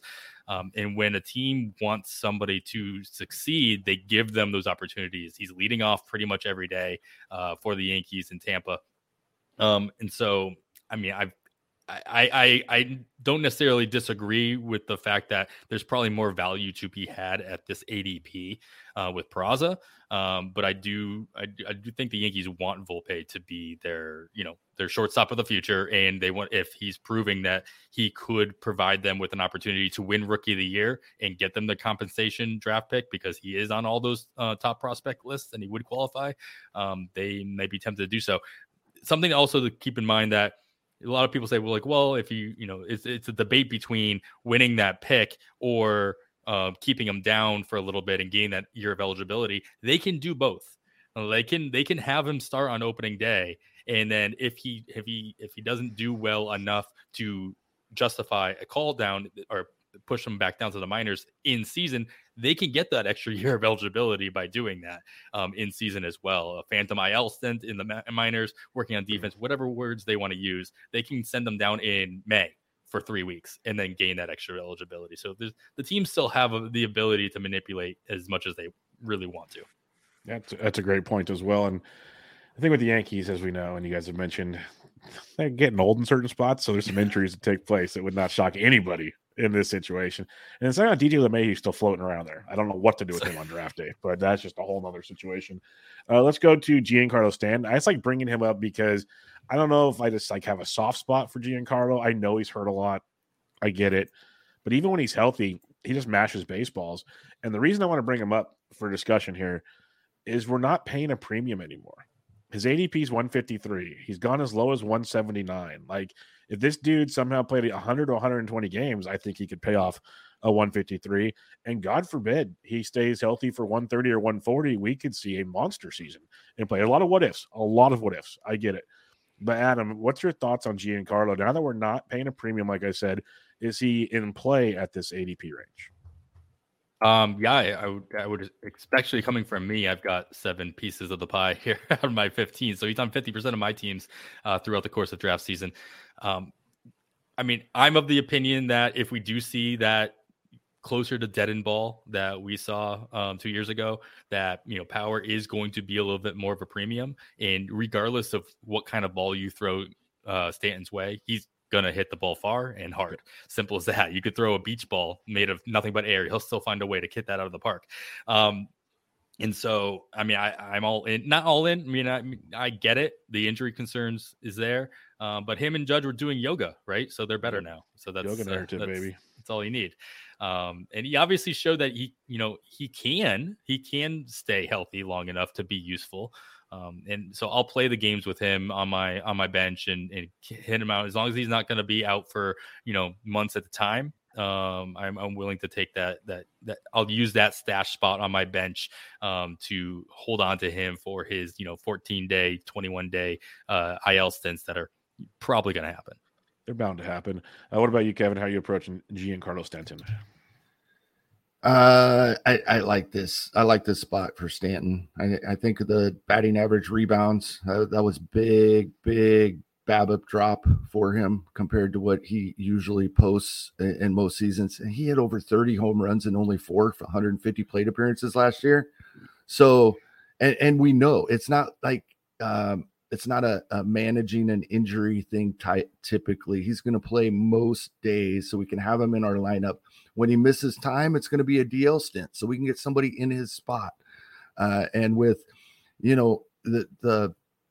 a lot of talk about the depth of outfield, especially in 5 outfielder leagues. But if I'm really trying to make sure I got a third baseman, because a lot of people think we're short there, I think some of the later third basemen are probably better than we thought earlier in the offseason. But second base really drops off. Like I said, Thairo Estrada is a starting second baseman in 12-team leagues. So if you're covering other positions and you realize, oh, wow, I only have 1 outfielder and I need 5 of them. I like Giancarlo Stanton here, and Hunter Renfroe going right in front of him. Love trying to double tap those 2 guys if I can, because I agree with what Adam said about the ball. And these are the types of guys where the ball isn't going to matter much when we're talking about home run power. Yeah, that's a great point. It will not matter with those gentlemen. Let's go to the starting rotation with the Yankees. Obviously, we all love Garrett Cole. Severino's had a rough spring. Domingo Germán, question marks. Clark Schmidt, lots of hype, no doubt about it there. And then you got Nestor Cortez. So, Kevin, on draft day, which one of these guys are you interested in besides Garrett Cole? I don't think any of them at their price. I've been passing on all these guys. I think it's more surprising than most. Yeah, I really don't have shares of any of these guys with their different concerns, and I haven't drafted any of them.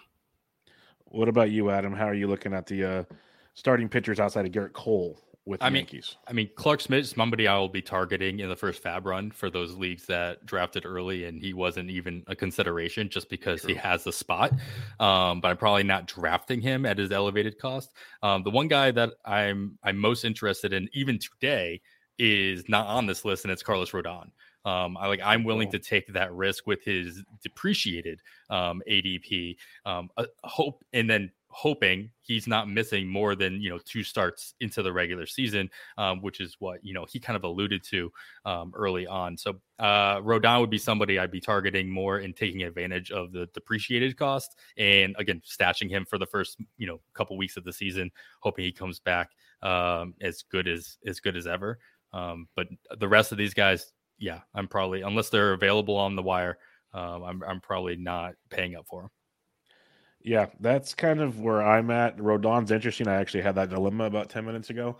And someone sniped him 2 picks before me. Thank goodness, because I was literally staring at him going. I love it when the decision's made for me. He was like 40 picks past ADP. I literally was looking up his news information, and I'm like, oh, this is interesting now. So that took it out of my control. But I'm with it. I'm with you, Adam. Like, as he's falling in ADP, it's like that's one of the premises to a lot of these questions we're asking. Like, are the prices right, basically? And if Rodon, it's a big if, because he could come back and get hurt again immediately. We don't know really the significance of this injury, but if we're trusting reports and he misses 2 to 3 starts, so you still get, say, 25 to 27 starts from Rodon at now a depleted ADP, like an 80 to an 85 ADP, maybe he goes around Chris Sale. Here you go. Quick answer. Adam, Chris Sale or Carlos Rodon? Ooh, that's a good one. I would say I'll probably end up taking Chris Sale because he's there. He's in the lineup. He's in the rotation. He's going to start game 2 of the regular season, and we'll go from there. But it's a little tougher. Yeah. What about you, Kevin? I agree. I would prefer Rodon when healthy, obviously, but Chris Sale is healthy right now, so I agree. Yep, it's an interesting dilemma, and I could see that being played out on draft day. All right, I'll read verbatim what I put on the outline here. Oakland Athletics. I'll keep this short and sweet. What A's are you seriously interested in on draft day, Kevin? Actually, probably more than many would think. In a deep league, I give you that much. There's going to be more than I'm giving credit. I like Seth Brown, not as much as I liked him last year when I was getting him much later. In DCs, I like Langeliers, but like I mentioned earlier, when it's coming to catchers, I don't like carrying a third catcher, and he's UT only to start the season. But I do have a lot of Esteury Ruiz. Most of it from earlier in draft season when he was going a little bit later. I think as long as he stays in this lineup and even gets anywhere close to a 300 OBP, his stolen bases are going to be off the charts. Yep, I'm with you there. I have a lot of Esteury early, not so much late. Adam, what are you doing with Oakland? Are you just like saying spirit and passing, or do you actually have interest in the Oakland Athletics? I've got a couple pieces of Shea Langeliers, and this is both in Fab Leagues and in DC styles, only because I do expect him to gain that catcher eligibility rather quickly, and he makes a pretty solid catcher too in most situations. In at least one of my leagues, I drafted Langeliers and ended up doubling him up with like Omar Narvaez just because the Mets have so many games to start the season. So I'm at least going to have that stash. And with Manny Pena dealing with his own issues at catcher for the A's as the backup catcher, I would expect Langeliers to get that eligibility quicker than I think we might have thought earlier. Thought it might take maybe 3 weeks to get that eligibility. He might get it within the first 2 weeks, if not sooner than that. And so Langeliers is pretty much my target. I think I have a piece of Danny Jimenez here or there just because they did announce that he would be the favorite to be the closer there. And even bad teams who have a dedicated closer can still provide you with saves. Let's not forget that, including the A's. If they are going to win games, they are probably going to win them by 2 to 3 runs at most. And so obviously he's an easy cut in a Fab League as well. And so those are pretty much my two top guys from the A's. Yeah, we're similar. Like I liked the Ruiz early. Langeliers definitely, if you can hold him. I agree with everything you guys said on him. I think there's a lot to like there. Seth Brown will get some love. There's moments for Seth Brown in that scenario. So I think he's an option as well. Other than that, I struggle with the Oakland Athletics. Seattle Mariners. Now, this is a fun team. Another team we like to talk a lot more about than just what we're going to do here. But we'll talk big thumper out the gate. Cal Raleigh, monster season last year. Power was great. Batting average, not so much. And that's my only concern. That's why I want to bring him up. Is there's a lot of other catchers that provide power, maybe not Raleigh power, but close to it around his catcher range. But they all have a better batting average than Cal Raleigh. And that could change this year. He could be a much better hitter, too. That's definitely on the table. His ADP is 178.1 so far this draft season. Are you interested in a Cal Raleigh at that ADP, Adam Howe? I should be. I haven't been, but I should be, especially if I'm the type that wants to wait until that point to be my C1. I'm probably not interested in him as my C2 at that price, if that makes sense. Like if I paid up and got a Varsho or a Realmuto, or even, in the 100 range with MJ Melendez or what have you, I'm probably either double tapping in that 100 range, either trying to grab like a Sean Murphy and a Melendez back to back or something like that. And then obviously I'm not going to get a third catcher. And if I paid up for somebody, I'm probably waiting longer than 171. If I'm like the Stars and Scrubs types. But if I waited until the 170 range for my C1, I get it. I totally get it. I think the average, especially with catchers, is a little overblown for a catcher that doesn't play as often as, say, MJ Melendez or Varsho are expected to play in multiple positions. The ratios don't play as hard when you're not putting up the same amount of at-bats. Same can be said about Juan Soto, shout out Rob DiPietro for putting that out months ago. And so it doesn't hurt as hard when you're batting 220, when you're only putting up, you're putting up less than 500 at bats in the season. So there's something to be said for that. I don't think I have any shares of Raleigh, and it's mostly just because of the way I've drafted most of my teams. No, that's fair. It's very, very fair. Kevin, how would you look at the big thumper? Love him. In leagues where I get in a bad spot and miss out on the early catchers, I'm happy with him as a catcher one. In other leagues, I'm the opposite of Adam. I love grabbing him as a catcher too, no matter who my first catcher is. I think the batting average is coming up. Projections give him a little bit of a raise in batting average, but they could come up even a little more. And as you mentioned, both of you, even if he hits 220, just a little better than last year, in 415 plate appearances, he only had 370 at bats. So he's projected for 450 or so plate appearances this season, which is a lot for a catcher when we're playing that we want at bats game. That's quite a bit. That's a large share of at bats for a catcher. He's still only going to have around 400 at bats because he had a 9% walk rate last year, and he's projected for almost an 8% walk rate this season. So that even helps. On top of the less plate appearances, he walks a decent amount for a catcher as well. I love Cal Raleigh. Yeah, I'm slowly getting more on board with him where I was not as big on a Raleigh guy out the gate. I'll be 100% honest. So it is becoming much more intriguing for me and palatable for me as it goes on. And one of the points Adam mentioned is we talk about the catcher's position. Should we be as worried about him at the batting average comment? Probably not. So definitely something I like there with Raleigh. More Seattle Mariners talk here. They have some fun pitchers. Logan Gilbert, Luis Castillo, George Kirby, Robbie Ray, all have fantasy relevance, all kind of going within it feels like 40-ish picks apart, give or take. So they're all, that kind of shows you how good they are on paper. Kevin, let's start with you. For fantasy-wise, rank them 1 through 4. And I have a feeling I know who your fourth is, but rank them 1 through 4, please. Absolutely. You do know who my fourth is. Luis Castillo is 1. In leagues where I wait on pitching, I have him as my SP1 on a team or 2, and I'm fine with that. I'm taking Logan Gilbert over George Kirby, only for the simple fact that I'm a little worried about how many innings Kirby can stretch out to, because it appears to me he wore down a little bit last season, in spite of how great he looked in the postseason. Towards the end of the season, he got rocked a couple of times by really bad lineups.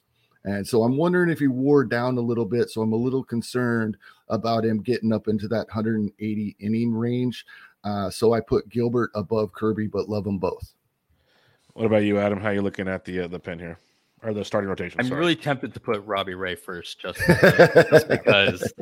Just for fun. A couple years ago, I had Robbie Ray everywhere. The year to have him, right? Yeah, the year to have him. And then obviously I didn't want to pay up for him after his Cy Young year. But of these guys, I've been all over Luis Castillo, especially where he's going. I think he is undervalued in most drafts in general. He's my AL Cy Young pick. I threw $5 on him on DK just because why not? And so he'd be my number 1, and I've got him in a bunch of places, and I'm pretty happy about it, regardless of what you might have seen in the last start or 2 in spring training. My number 2 here is probably Robbie Ray, and it really has to do with the volume and the strikeouts, and adding the new pitch and just what he's been showing in spring training, both the results on the paper and just with the velocity readings and the new pitch usage. And we'll see how that translates into the regular season. We see guys do that all the time, where they introduce new pitches in spring training, then we never see them again in the regular season. But if it's successful, there's not really a reason not to do that. Kirby is a really close number 3 here for me. Just we don't see the type of control out of pitchers that Kirby shows, and he's shown that throughout his minor league career, his entire professional career. You hear the whole Shane Bieber comps from the get-go, and I can see him racking up more strikeouts because of that, knowing where he can throw the ball at any given time. Gilbert's my number 4. It's not for any particular reason. I'm not this is an amazing rotation to be targeting in general. Mm-hmm. If you can do a Seattle Mariner stack, I'm not going to hold it against you whatsoever. But Gilbert by default ends up being my 4 here. Yeah, for me, it's Castillo, Ray, Gilbert, Kirby. But like you said, bottom line is it's an amazing grouping that could go a million different directions. So that's what makes it a ton of fun in those regards. Another question here with Seattle, another fun one is how are you attacking the bullpen? Like Paul Sewald seems to be the guy. You got Andres Munoz, really good leverage situation. There's other talented relievers in that bullpen. So Adam, how are you going with this Seattle situation? I lean Sewald. I think I've got a couple pieces of Sewald here or there. I know that the popular early pick in the early draft season was Munoz to kind of take over. And I think a lot of people saw that, acquisition of him being as the closer of the future. But Sewald is like almost like the face of that bullpen, right? He's just he's out there a lot more. Obviously we all heard him talk with Alex Fast during PitchCon, and that was a great interview. If you haven't, you can go back and listen to that both through the Talking Pitching podcast or through the PitchCon video on the Pitcher List YouTube channel. Besides that, though, I mean, he's stepped forward. He's a closer, simple as that. He's got the talent. He's got the opportunity. Sure, there will be situations where they say, "Oh, we want him in this situation in the 8th inning to face off against X, Y, and Z," and we'll put Munoz in the 9th. And they've got other options in that bullpen as well that could step forward. They has enough depth where they felt fine to send Eric Swanson out to Toronto to bring in a bat, and so we all kind of see what the value of high-end relievers have been on the market, not only the free agent market, but also on the trade market.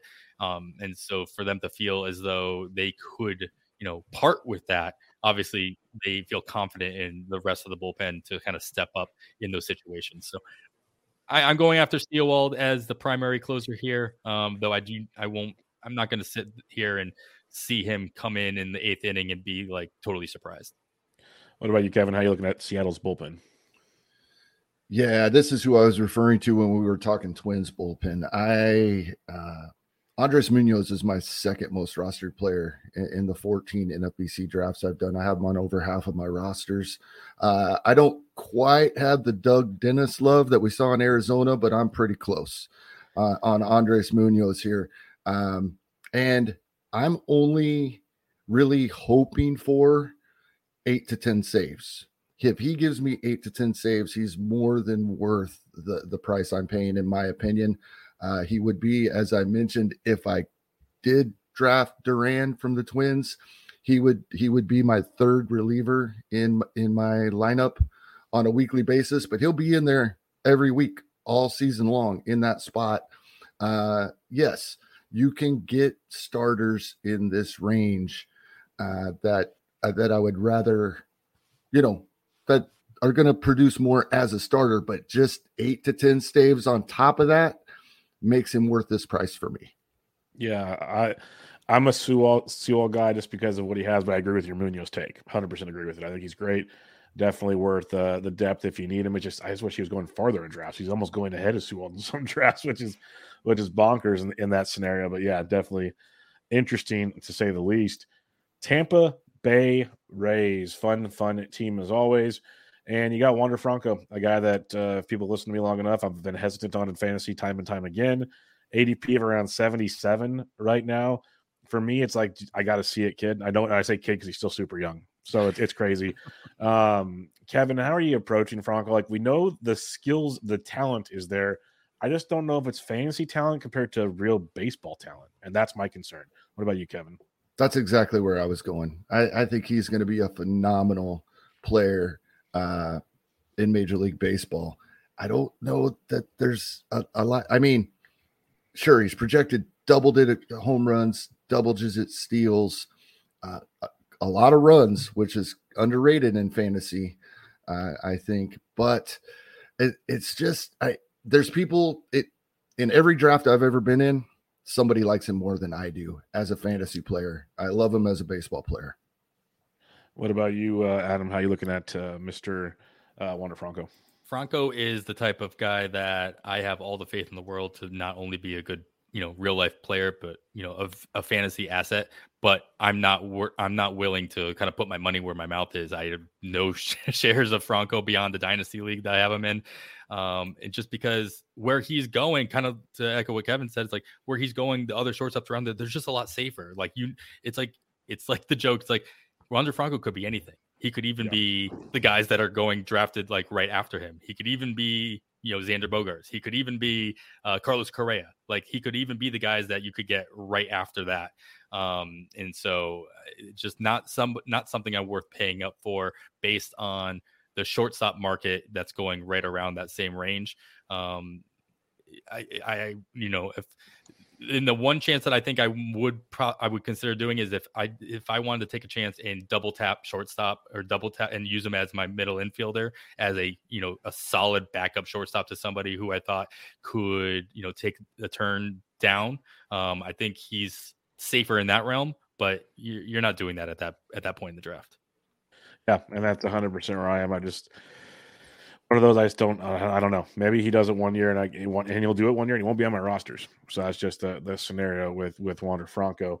The last race question I have real quick for you, Shane McClanahan. We know the injury concerns at the end of last season. Velocity looks good this year. ADP is around 30 right now. Adam, are you good with McClanahan, or do you still have concerns with McClanahan? I mean, I wish I was good because he's so fun. He's so good. I don't have him rostered anywhere, and that was by design. I was skipping over him, and I was going after a little safer bets throughout draft season, whether it was early or even currently, as you pointed out. He looks fine. The velocity looks up. I should be less concerned, but at pick 30. He's obviously he's going to be your SP1, maybe your SP2 if you went pocket aces or something in that range. It's too much risk for that situation for me. So I've been skipping over. What about you, Kevin? Are you in or out on McClanahan at ADP around 30? I'm back in now. I was concerned a little bit, but as you mentioned, the velocity seems to be there. So, but this is a spot I usually don't draft pitching. If I'm looking for a pitcher, I'm more than okay with taking him at the 2-3 turn where he's being drafted. But yeah, I was enough concerned earlier in draft season that I ended up with very few shares. He's one of those guys that I have on some keeper and dynasty teams, and I'm really happy I have him, but I haven't been drafted in him in redraft. Yeah, he's a guy I've been avoiding because I was worried about a lot of factors we saw at the end of last season, and hopefully he proves me wrong. I'll root for him, but I don't know. I just feel like he starts out good and we have the same problem again, and I'm concerned. So that's where I am with one Shane McClanahan. Texas Rangers, 2 more teams to go here. Adolis Garcia has been a 2020 guy 2 years in a row. Most people said he couldn't do it a second time. He did it, and he improved his strikeout rate. Right now he's got an ADP around 63. Kevin, are you a believer in another 2020 season from Adolis Garcia? I'm a believer in another 25 season. That's my man. Garcia. I'm a huge fan of this guy. I understand the concerns of how his profile could send the batting average way south, and then the other stats follow. I get it, but he's one of these guys. I fully believe in analytics. I love them. I'm diving into them all the time, but there are exceptions. None of them are 100% accurate. Sometimes results matter more than trying to look under the, take a deeper dive and just go by results. Adolis Garcia is amazing. Yep, I'm with you. I have him on a lot of teams this year. What about you, Adam? I don't have him anywhere, but I am a convert for sure. To echo what Kevin just said, like the proof is in the pudding. He's done it. He's the Julio Urias of hitters, where it's like all the underlying metrics say he shouldn't be doing it again, and there he goes. He does it again. 27-25, as Kevin mentioned, could go 25-25 once again on a much improved or an improving Texas lineup. Yeah, I mean, I'm on board. I'd be going after him in leagues where, like in a dynasty or keeper league, is somebody who may be on the fence. They were happy they kept him, but at the same time, they don't believe. I'd be going after in that situation. Yep, I'm all about him. Get a 2020 guy after you maybe got like a Rosarena or a bigger infielder. That's a great base going after like 4 rounds of a draft. That's outstanding to me. Josh Young, a guy that we were hyped up on last year, had the shoulder injury in spring. Didn't think we'd see him, so I'm a bit towards the end, having a really good spring. We had high power expectations for Young. Right now, his ADP is around 210. So again, if you kind of miss some third baseman, he could be an option if you're feeling frisky. So Adam, what are your thoughts on Josh Young this year? Do you think he lives up to his fantasy, I guess, hubbub that everybody has for him? I don't have many thoughts on Young. I was avoiding him last year. I think I had him in 1 or 2 places last year just because it's like you want to have a piece, and obviously that didn't work out. But I mean it might be Garcia 2.0. I don't know, but like all those underlying metrics for him, yeah, he might be having a great spring, but like that strikeout rate is incredibly scary, with like a little to no walk rate to go along with it. And so I do worry about whether or not he's actually going to play enough to volume his way into, counting stats that will matter. Might be a good daily moves play in those types of leagues, but in a weekly moves, I mean, I think this is going to be a guy where I don't have enough shares of, and I'm okay with it. Yeah, he's a very interesting one with Young. What about you, Kevin? Are you in or out on Young this year? When we started the pod, it seemed like every player I was saying, I'm going to wish I had more shares of this guy. And then, so now we've went several teams without that coming up, and I'm back there. I think subconsciously, I really try to avoid doing this, but I had a lot of Josh Young last year. Yep. And so I really try to avoid allowing that to affect what I think of a player the following season when it comes to whether I'm pulling the trigger or not, if I like where they're going in drafts.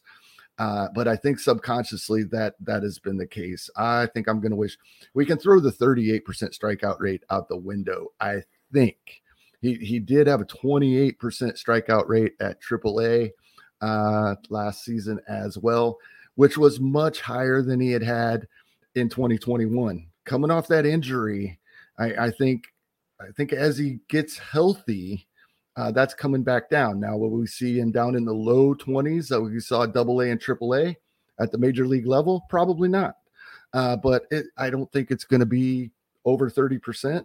If it gets down into that upper 20s to start his first full season, like projections have him for, I think we're going to be really happy at what we get from Josh Young. And yeah, he's one of those guys I'm going to wish I had more of. Yeah, most definitely. I'm with you on that, and I might have that situation coming up here shortly. Jacob deGrom, this has been a thing, and it's just like last season all over again. Oh my gosh, he pitched an awesome bullpen. Oh, he did great in a simulated game. Now his ADP is 21. Kevin, are you in or out on Jacob deGrom this year? In. I have a lot of shares, especially when I could get him in the 3rd round early in draft season and continued to take him in the 2nd. I had to pull back just because I still like him where he's going, but you can't have a guy like this on every single one of your teams. So I've had to pull back and let him go a couple of times when I did want to draft him where he's still going now. Yep, I'm with you there as well. What about you, Adam? Are you in or out on Jacob deGrom? I should be more in. I see him as very similar to what we talked about with Stanton earlier. When he's on the field, he's obviously producing. And if you have any kind of flexibility on your bench to stash an IL guy, this is the guy to do it.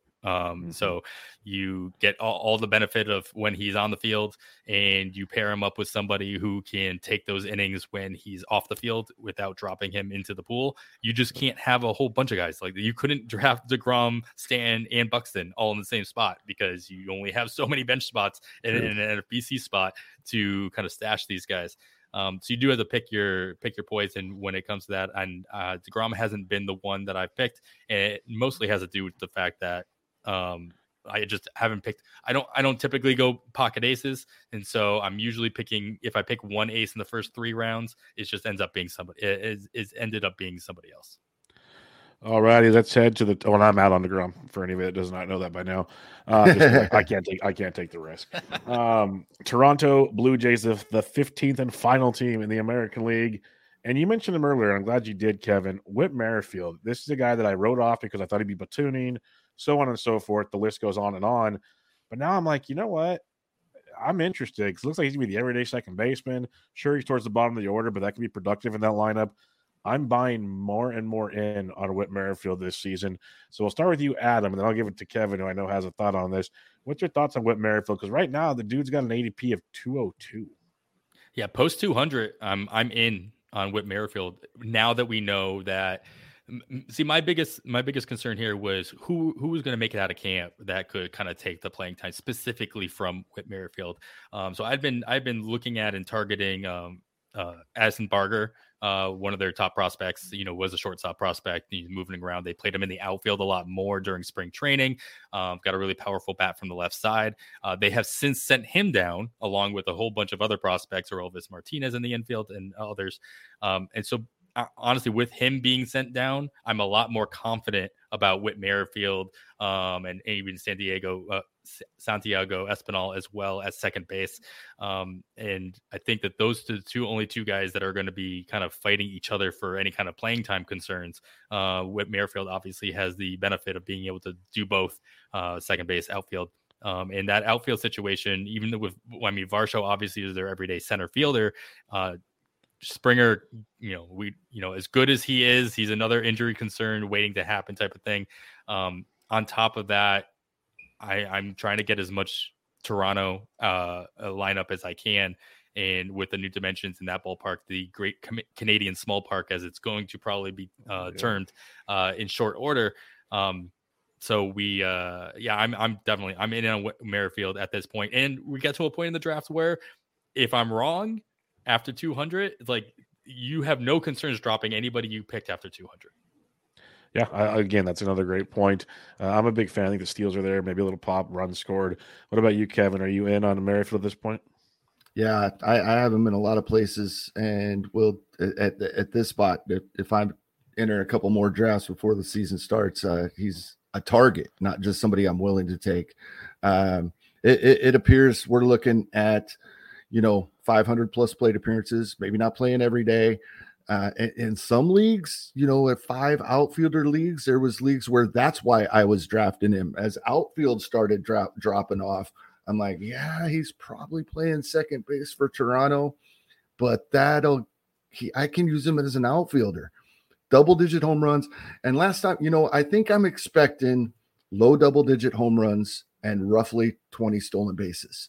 That's what he's projected for, and I agree with the projections there. Last time I went into a season when I was projecting about 10 home runs and 20 stolen bases from Whit Merrifield, he went 10-40. Yep. That was 2021 when it looked like his speed had been dropping off. And with the rules changes, a guy like Whit Merrifield, who definitely knows how to steal bases, but maybe a half a step slower than he used to be, he could go from 20 back to 40 in an instant. Yep, I'm with you. I've been a big Whit fan. It's just about regular playing time. It looks like we're back. It's crazy how old he is, I'll be honest, but we'll run that one through. Last question I have for you guys with the Toronto Blue Jays here. Better fantasy target based on ADP. Kevin Gossman at ADP of 44.4. Alek Manoah at 68.5. Kevin, who you got here? This is another one of those sometimes results matter more than we want to give him credit for. And I'll go with Manoah since I can get him 5th round as opposed to 3rd round. I know the metrics show maybe he was a little lucky last year, but results matter. And 2 rounds later, I'd rather have Manoah. What about you, Adam? How are you looking at this one? Just for the sake of being different, I'll go with Gossman here. For the exact opposite reasons that, Kevin, you mentioned that Manoah, maybe he got a little lucky. Gossman was the opposite of that. He was probably the unluckiest pitcher in all of baseball, especially if you're looking at PLV and his hit luck. I think it was like a negative 35 added runs. He should have had 35 less hits last year than he actually put up. I'm okay with paying up for Gossman, but honestly, I've been, for the exact same reason I've been going after Toronto hitters. I've been avoiding Toronto pitchers pretty much as all off season. Yeah, I'm team Kevin Gossman. That's where I'll be. But 20 pick differential to get to Manoah is interesting. I'll be honest. So I'll go Gossman, but both are very solid. Like you said, Kevin, it's hard to ignore the results. Like I get confused looking at Manoah's numbers, and it's just the results are there. So we'll see. All right, you guys have put up with me long enough. I have one listener question for you here. It comes from our boy at Torres Takes, and he says, will you guys be making any changes to your fab process this season? Whoever wants it can start with that. Go ahead, Adam. Oh, that's a good question. Let's see. I don't know. My process, my process is probably just going to be a little bit more controlled. I'm probably going to be focusing more specifically on categories throughout the season rather than waiting until mid-season to kind of really be focusing on what I think I'm going to be needing rather than wait until I see what I actually do need. And so I'll be probably spending up a little bit more early to get the guys that are going to provide me with the statistics that I think I'm deficient in after my draft early on, and probably stream, even though I paid a little bit more up, especially my 12 teamers. I found myself last year at the end of the season with way too much money. So I will be paying up more earlier in 12 teamers than I am in 15 teamers, where I find myself spreading out my money a little bit better. What about you, Kevin? How are you approaching your fab process this year? I think no drastic changes. I say often I like to be conservatively aggressive. And what I mean by that is conservative in my bid amounts, but aggressive on looking ahead a couple of weeks at what maybe when I'm going to need a player. So I'm just going to continue to try to improve on that and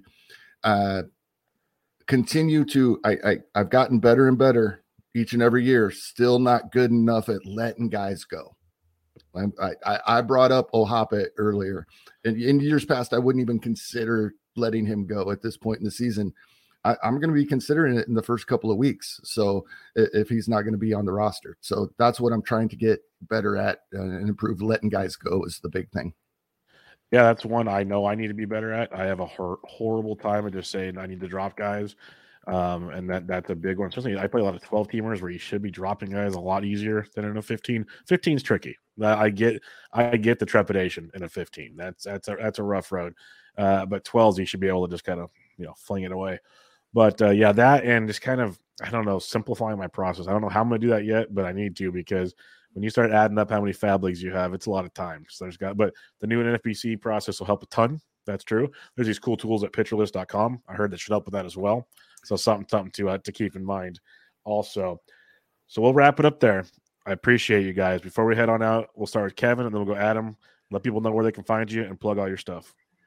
Absolutely. I am at Hasting Kevin on the Twitter machine and co-host with Adam on the Wire, or for the most part have been for the last couple of years. I am going to step back a bit, at least early in the season, more of a leave of absence than leaving. New job, wife's job being more demanding. I'm stepping back a little bit. Hopefully Adam will, when I'm available, allow me to come on as a guest, as we are doing for this first Fab show of the season. It's going to be great. Can't wait to do that for this weekend. But yeah, pitcherlist.com. You guys have brought up PLV and all the new tools there.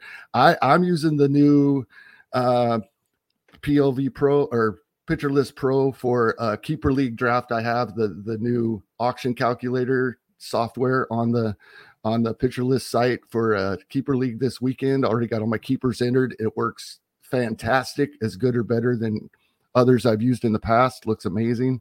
So yep, and I'll still be in the Discord a lot over there at Pitcher List as well. Awesome. What about you, Adam? What do you got going on? Yeah, just on the wire at On the Wire Pod every Sunday. Can it continue to go strong? We'll have Kevin on this week, and we'll go from there. No word on anybody filling in those shoes. Those are pretty big shoes to fill, Kevin. Very so big I'm shoes, yeah. Just saying. Appreciate it. I will give another plug to I don't write a whole bunch at Pitcher List, but I did do a pretty decent article, I hope, on stolen base intent, kind of quantifying that and looking at different situations. So it was published a couple weeks ago. Check it out on pitcherlist.com. I have a leaderboard on Tableau that hopefully will publish in short order to kind of be able to track that throughout. It has 4 years worth of data in it. And then it's going to be updated throughout the course of the 2023 season to kind of see how these new rules are affecting the trends that we're seeing as far as pop time and pitcher handedness and all the other factors that go into that. So hopefully that's useful, especially when it comes to trying to find stolen bases on a daily basis rather than even a long-term basis. So keep I shout out to that and take a look and let me know what you think of that. Yeah, that sounds like an awesome thing with all the stolen base landscapes changing. And looking forward to On the Wire, see what you guys got. I know you said, Kevin, you're stepping away for a little bit there, which is totally understandable. That is part of the real world we live in. Sure. So I get that 100%. And it'll be fun to hear you from time to time and see where that show goes, because Adam's a beast on the mic as well. So I appreciate you guys joining me again. If you aren't following them yet, follow Kevin on Twitter at Hasting Hector. I screw this up all the time. Yeah, I had it right. At Hasting Kevin. I had it right the whole time. It's a long show. And you got Adam Howe at 80 Great on Twitter. Obviously, all their great stuff at pitcherlist.com. And I'm on Twitter at BDentric. This was Benched with Bubba, episode 578. Doing some American League storylines. Catch you guys next time.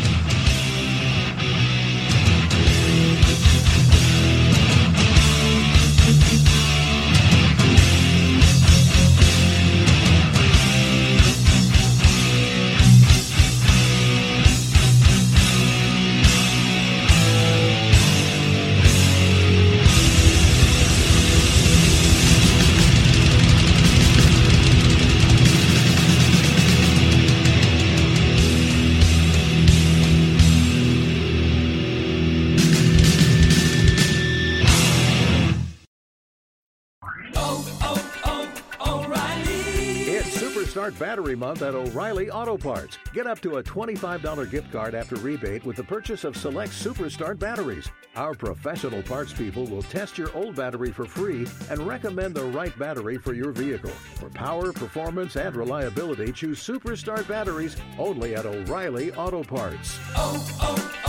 O'Reilly Auto Parts.